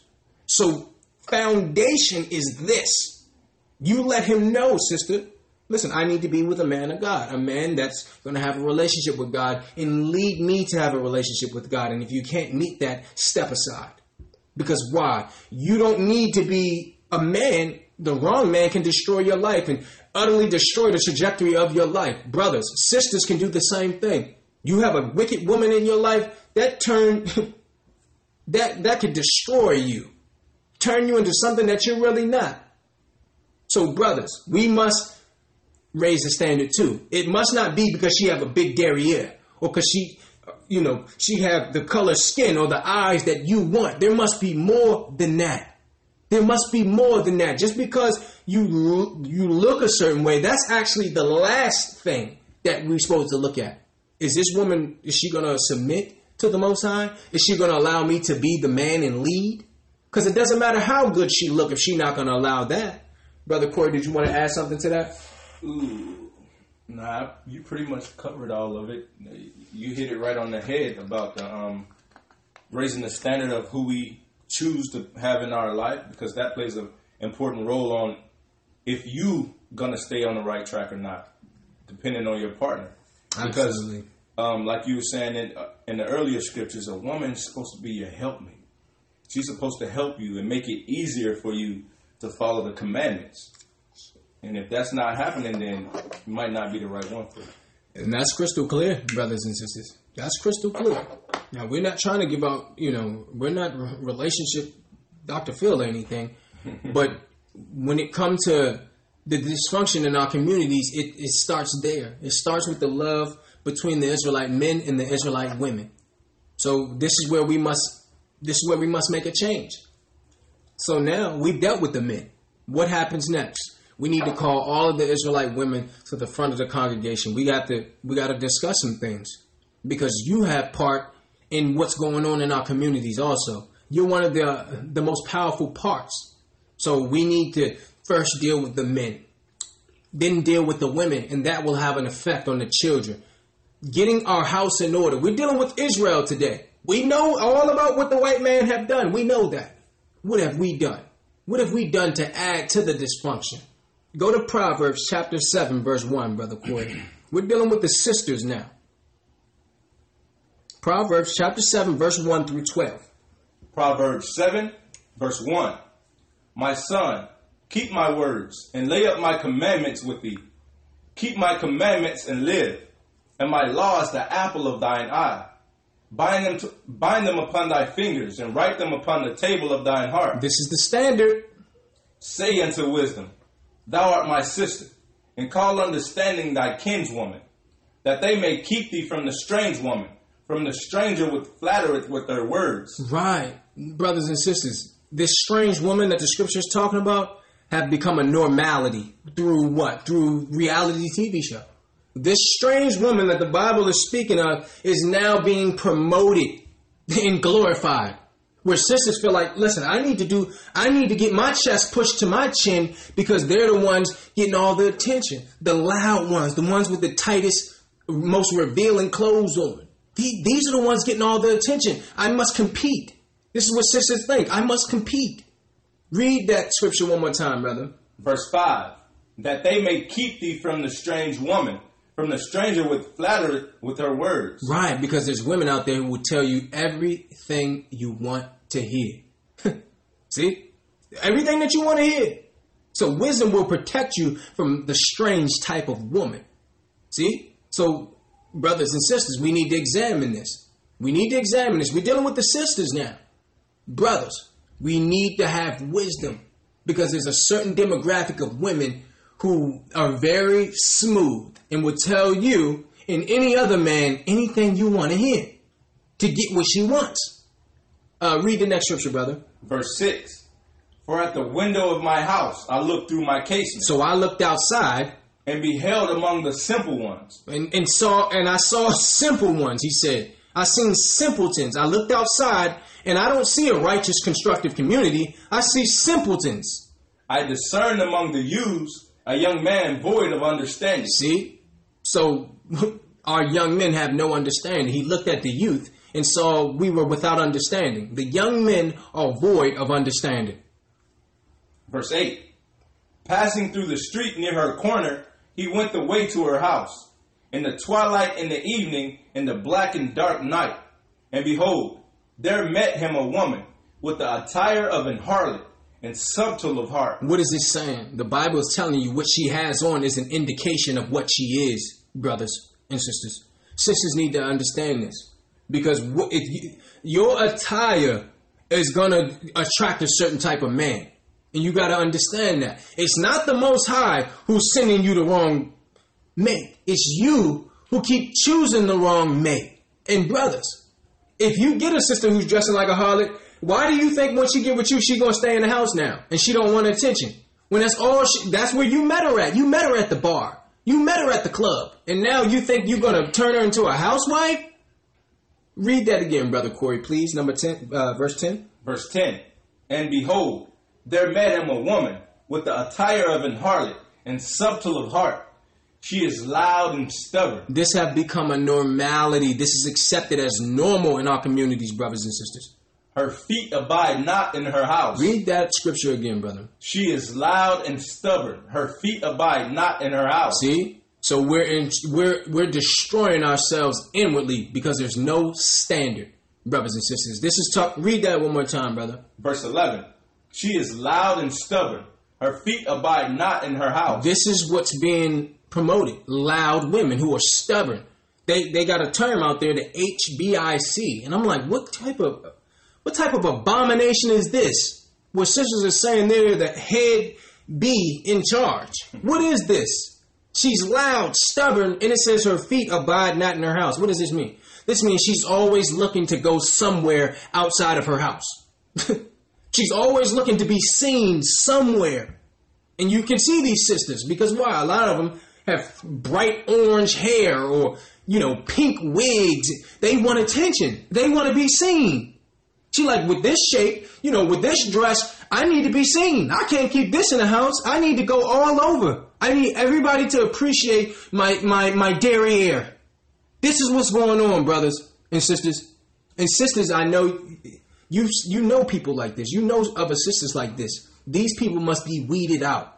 These people must be corrected, brothers. These are not people that you want to have children with because why? It's going to perpetuate what the curses on our generation. So when you're dealing with a loud, stubborn woman, usually you already knew that about her, but you was interested in getting something from her. Read that again, brother. Verse 11. She is loud and stubborn. Her feet abide not in her house. See, so brothers need to understand this. They need to understand this. There's sisters out there who they're showing it on these reality shows, the Cardi B's and these people who are loud and not elegant at all, stubborn. It's quite disgusting. Men like their women to be elegant, soft, considerate, meek.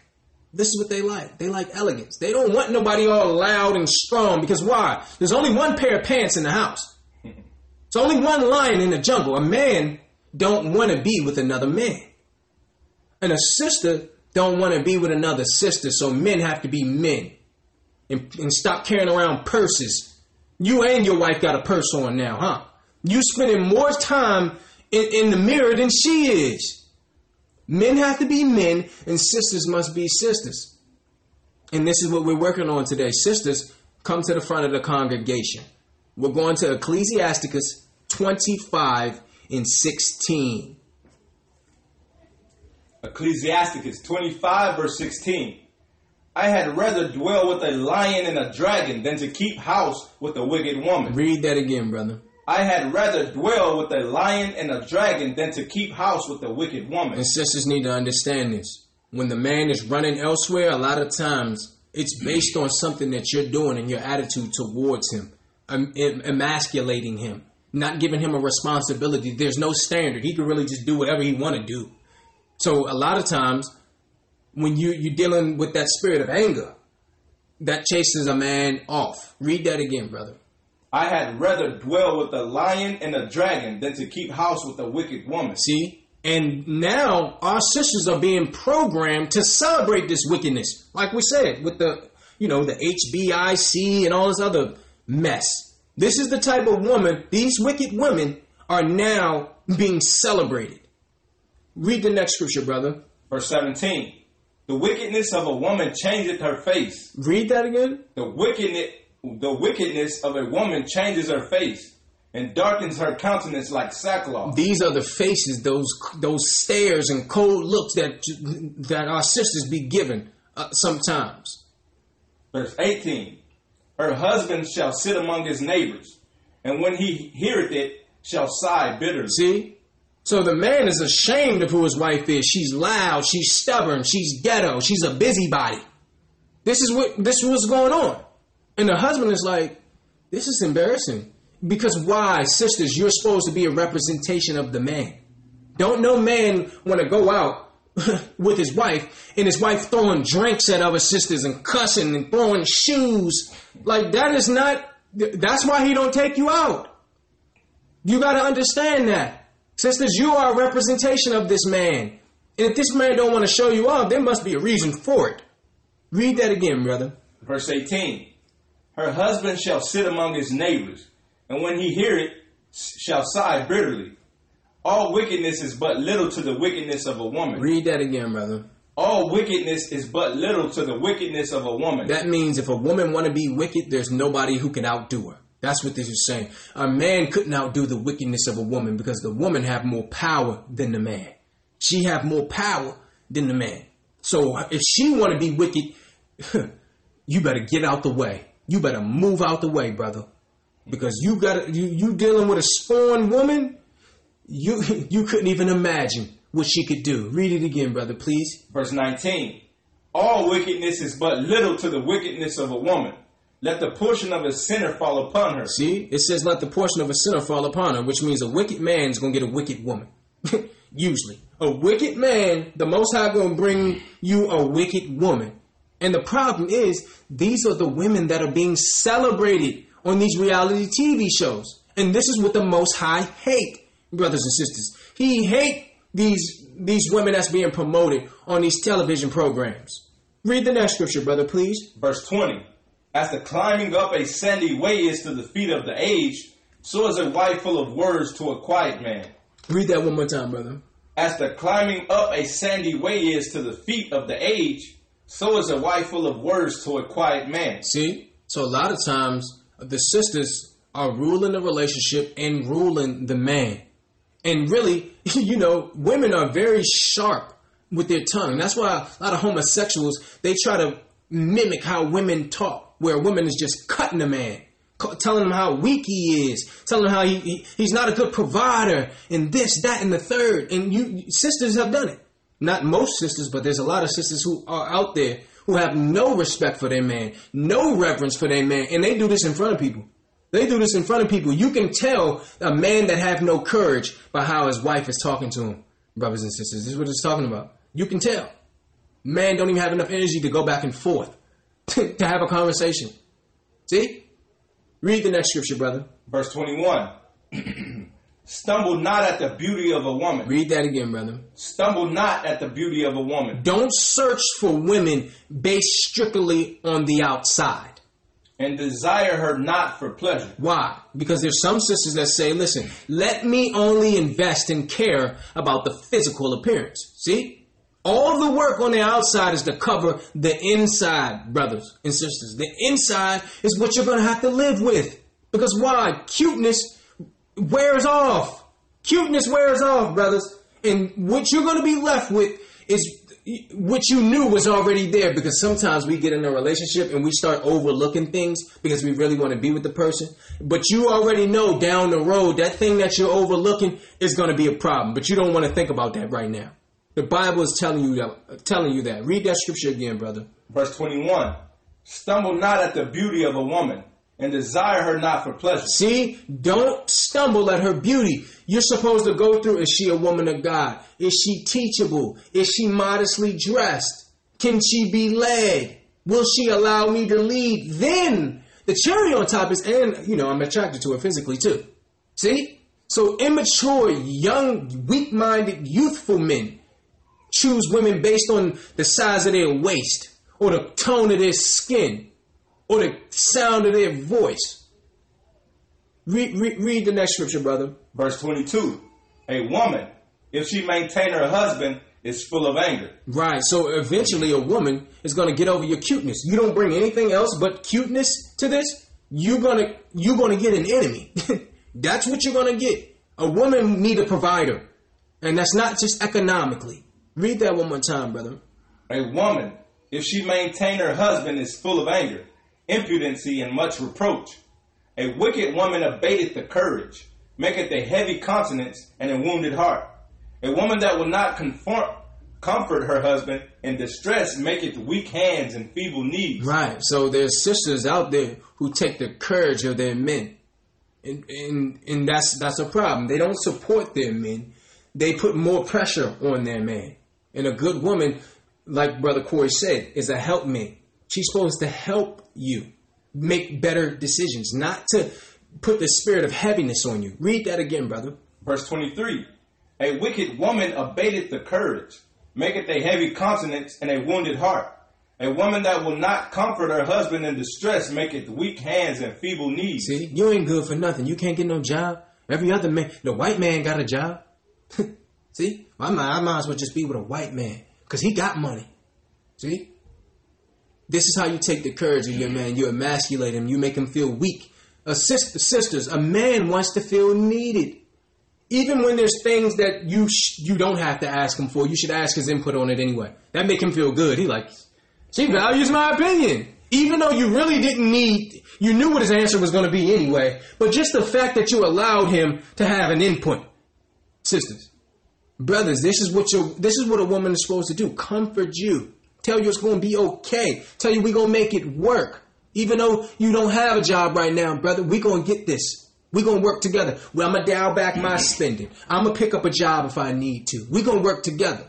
Not a sister who is going to demean and demoralize her man. And some men will stay with it because they're so attracted physically to a woman. When I'm telling you, I don't care how good you think somebody is. Having a nasty attitude and no spiritual connection with the Most High God make you ugly.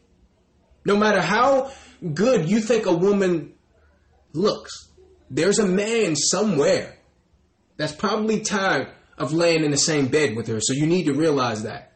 At some point, the looks is not going to be enough. And any sister who think because she looks good, she can treat her man any type of way, that's not a good woman, sisters. Because there's a plethora of sisters out there who know, that they can talk to their man however they want to because they could easily just go get somebody else. To the left. Matter of fact, he'll be here in a minute. This is what's being promoted to our sisters. To the left. I'll have another you in a minute. Matter of fact, he'll be here in a minute. See, and that takes the courage of a man. That takes the courage of a man. And any sister who's willing to pull that card, we need to examine that, brothers. We're not accepting anything less than virtue from our sisters from now on. Nothing less. Same way for the brothers and for the sisters. We're not accepting anything else but leadership from the men and virtue from our sisters. Go to Ezekiel 9:4, brother, because this is the standard that must be implemented in our community. This is the standard. Ezekiel chapter 9, verse 4. Ezekiel 9, verse 4. And the Lord said unto him, Go through the midst of the city, through the midst of Jerusalem, and set a mark upon the foreheads of the men that sigh, and that cry for all the abominations that be done in the midst thereof. See, so the real men, the chosen, they sigh and cry for the evil that's emanating out of our community. They want to make a change, and they change with themselves. See? So he gave us a commandment to establish a standard. Because why? There's so much evil going on in our community, and we look right past it. There's an onslaught of molestation and sexual assault, rape that's going on in our communities. And there's nowhere for children to come to than to live with that and to be confused. So we need to implement places where there's some level of protection for our community, for our children, and for our people. Now, if somebody because this is running rampant all through our community, if somebody have assaulted you or molested your child, what should you do? First thing you should do is use the law on the books. That's the first thing you should do. Then after that, we must have a place where you can come to some men and explain what happened, and some men, and they're all white, can go to this brother or to this wherever this place is and have a conversation to let this man know that This will not be tolerated. So you got one more time to slip up, brother. And you're going to have 10 brothers in all white waiting outside your door. And you're going to need to come out and have a conversation. You're going to need to come outside and have a conversation. Because why? There must be fear of ramifications. There's no fear of ramifications. Why? Because we don't tell on each other. We when evil is being done by another black person, we don't say nothing about it. Until a white man come do it, then you want to march. Then you want to come with Black Lives Matter. But where was that at when your aunties and your uncles was molesting the children that you trusted them to watch? So we must implement a standard, ladies and gentlemen. And the men must implement this standard. Read it, that one more time, brother, please. Verse 4. Verse 4. And the Lord said unto him, Go through the midst of the city, through the midst of Jerusalem, and set a mark upon the foreheads of the men that sigh and that cry for all the abominations that be done in the midst thereof. See, so those who are aware of the evil emanating out of our community, those are the ones that have the mark of the Most High God. They sigh and they cry for all the abominations that we see. We don't just walk past it and act as if this is normal. This is not normal to princes and princesses. This is not normal to kings and queens. This is not normal for the children of Israel. This is not a normality. And we shouldn't look at it as such. God gave us a commandment to establish a standard. Go to Lamentations, brother. Chapter 4, verse 5. We're going to Lamentations 4 and 5, brothers and sisters. 1 second.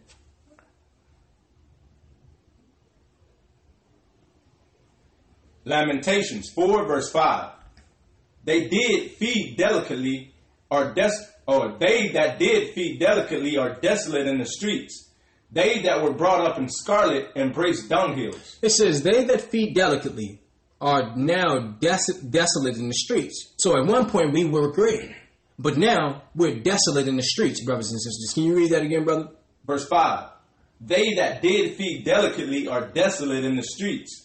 They that were brought up in scarlet embrace dunghills. What's scarlet? Scarlet is a symbol of royalty. So once we were royal, but now we embrace dunghills. We embrace filthiness. We were superior, and when we were superior, there was a standard implemented. But now we embrace the dysfunction. Therefore, Gentiles are able to capitalize economically. We allow drug dealers to sell drugs right in our community. We do that, which turns our people into drug addicts, which leads to drug activity, which leads to harlotry. You get young girls strung out on these drugs. Now we're dealing with prostitution. See? Now we embrace dunghills. Now we embrace dysfunction. Now we embrace drug dealers. You wouldn't take that drug dealing to a white person's neighborhood. Why? Because you know they would call the police on your behind the first day they saw you move up in there. When they start seeing too much action coming up through that house. See, they protect their community. The Asians could protect their community. We don't. We know the brother's selling drugs. You probably buying drugs from the brother too. He's selling crack to your mama. He's selling crack to your baby. And brothers say, well, that ain't my business. We got to get it how we live. And now that's why your daughter's strung out, selling her body on her drugs, because you wasn't worried about nobody outside of your home. Now it's affecting your home. There's nothing that another brother that can do that's not going to affect me. Everything that we do affects each other, brothers and sisters. Can you read that again, Brother Corey? Verse 5. They that did feed delicately are desolate in the streets. They that were brought up in scarlet embrace dunghills. See? So first, we must recognize the exploitation and then point it out according to the law. Just like we said, the molestation, the sexual assault, the drug dealers, the gangs, all the things that we just walk past and allow to run loose in our communities. Men have to step up and speak on it. They must implement standards. They must implement some type of structure. And the only way to do that is to begin with the Bible, brothers and sisters. Did you want to say something on that, Brother Corey? Oh, man. This topic right here is the major key to us getting out of our situation in the poverty that we're in today. Embracing dunghills, embracing the filthiness like you were talking about. Nothing can come from bad but bad. So we have to put an end to it. Nothing can come from sin but sin. So we got to put a stop to that as well. That's pretty much all I wanted to touch on. Brothers and sisters, we were brought up in scarlet. We were royalty, but now we embrace dunghills. Mm-hmm. We embrace filthiness. There's time to make a change, because why? All Israel is not of Israel. Right. So those Israelites who are not willing to make a change, we're going to sever you out to be destroyed. The Most High is going to sever you out to be destroyed. There's a standard that's going to be implemented from here on out. We're going to Daniel 7:27. We're almost done here, brothers and sisters.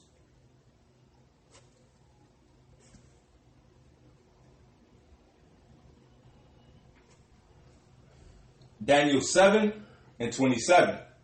And the kingdom and dominion and the greatness of the kingdom under the whole heaven shall be given to the people of the saints of the Most High, whose kingdom is an everlasting kingdom, and all dominions shall serve and obey him. See, this is what you receive if you change, Israel. And because of this glorious reward, all of us are not going to make it. See, you got to remember, the Pharisees and Sadducees were actually Israelites. Do you think they're going to make it? They were responsible for killing Christ.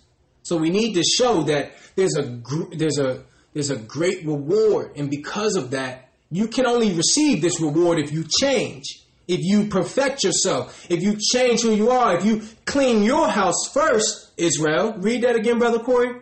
And the kingdom and dominion and the greatness of the kingdom of under the whole heaven shall be given to the people of the saints of the Most High. Shall be given to the people of the saints of the Most High. The children of Israel. Whose kingdom is an everlasting kingdom, and all dominion shall serve and obey him. See, our kingdom is an everlasting kingdom, which means forever. Now, you don't deserve a kingdom forever if these are the things that you are going to allow to run rampant in your community. The drug dealing, the homosexuality, the prostitution, the sexual assault, the rape culture. If these things are running loose in your community, you can't represent the Most High God. And that's what we want to put out there. All Israel is not of Israel. It's time for Israel to get their house in order. We're going to Isaiah 11:12 to show you the future for Israel if they make these particular changes. We know that all Israel is not going to make these changes, but those who are, this is what we look forward to. Isaiah 11:12.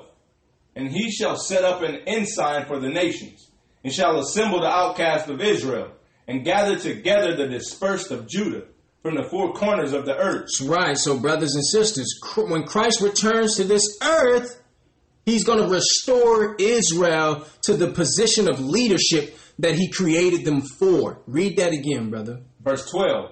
And he shall set up an ensign for the nations, and shall assemble the outcast of Israel, and gather together the dispersed of Judah from the four corners of the earth. Right. Go to Isaiah 14:1, brother.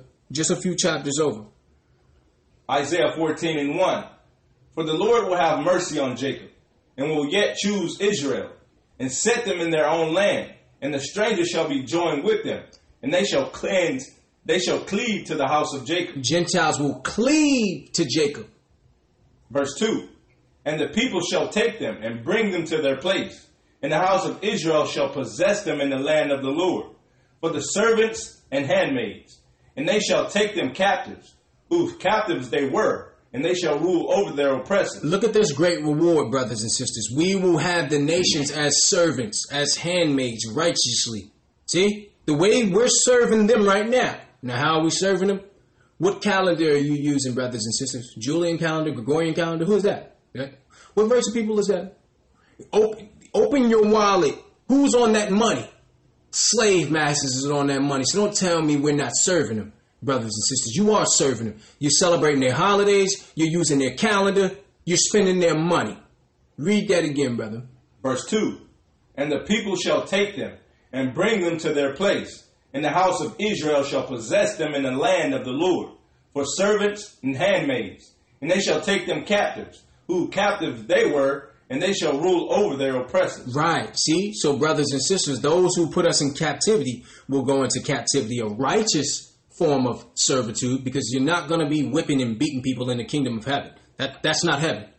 So it's going to be a righteous servitude where they're going to be willing, because why? Either that or die.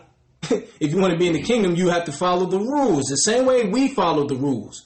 But why are we bringing this out? Because if we have all of this evil and dysfunction emanating out of our community, do you deserve Gentiles as servants and handmaids? Do you deserve to take captives? No, you don't. And you will not if you don't first get your house in order. Israel, getting our house in order. A humble, obedient people will then fulfill the leadership role God intended for us. See, only an obedient and humble, meek people will be able to receive this particular prize or reward. How do we know that? Isaiah 60 and 12, and then we'll end it at Zephaniah. Isaiah chapter 60, verse 12. These are those who have to look forward to the reward. Isaiah 60, verse 12. For the nation and kingdom that will not serve thee shall perish. Yet those nations shall be utterly wasted. See, look at this, brothers and sisters. Do you think that we're going to be able to sin and then receive this? Doesn't make any sense. You don't deserve for anybody to serve you if you're a sinner. Read that again, brother. For the nation and kingdom that will not serve thee shall perish. Yet those nations shall be utterly wasted. Now, who is worthy of being served? Who? We're going to show you the only people that this scripture is going to be applied to is those who fit the build of Zephaniah 3 and 13. We're going to go there first. Zephaniah 3 and 13 to show you that only these people will receive the reward of rulership. Zephaniah 3 and 13. The remnant of Israel shall not do iniquity. Read that again. The remnant of Israel shall not do iniquity. See, the remnant of Israel, not all of Israel, the remnant. There's going to be some that the Most High is going to preserve. Read that again, brother. The remnant of Israel shall not do iniquity, nor speak lies. Neither shall a deceitful tongue be found in their mouth. For they shall feed and lie down, and none shall make them afraid. See? So those of us, the remnant, who will receive this reward will be blameless before the Most High. We shall not do iniquity. We shall not do sin or speak lies or deal with deceit. Read that one more time, brother. Verse 13. The remnant of Israel shall not do iniquity nor speak lies. Neither shall a deceitful tongue be found in their mouth. For they shall feed and lie down, and none shall make them afraid. See? So the remnant of Israel who no longer sins and practices the law, statutes, and commandments of the Most High God, it says we shall feed. That means we shall be nourished and lie down. No one shall make us afraid. That means nobody will be able to come against us. Nobody will be able to come against us the way that they have done. Nobody can make us afraid.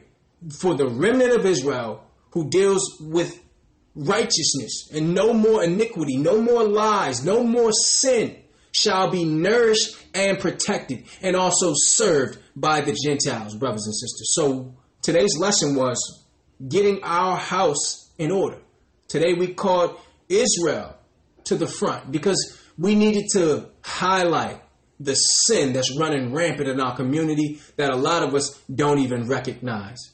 We know about everything the Gentiles have done, but what have we done to add to the confusion in the circumstances, the state of our people, brothers and sisters?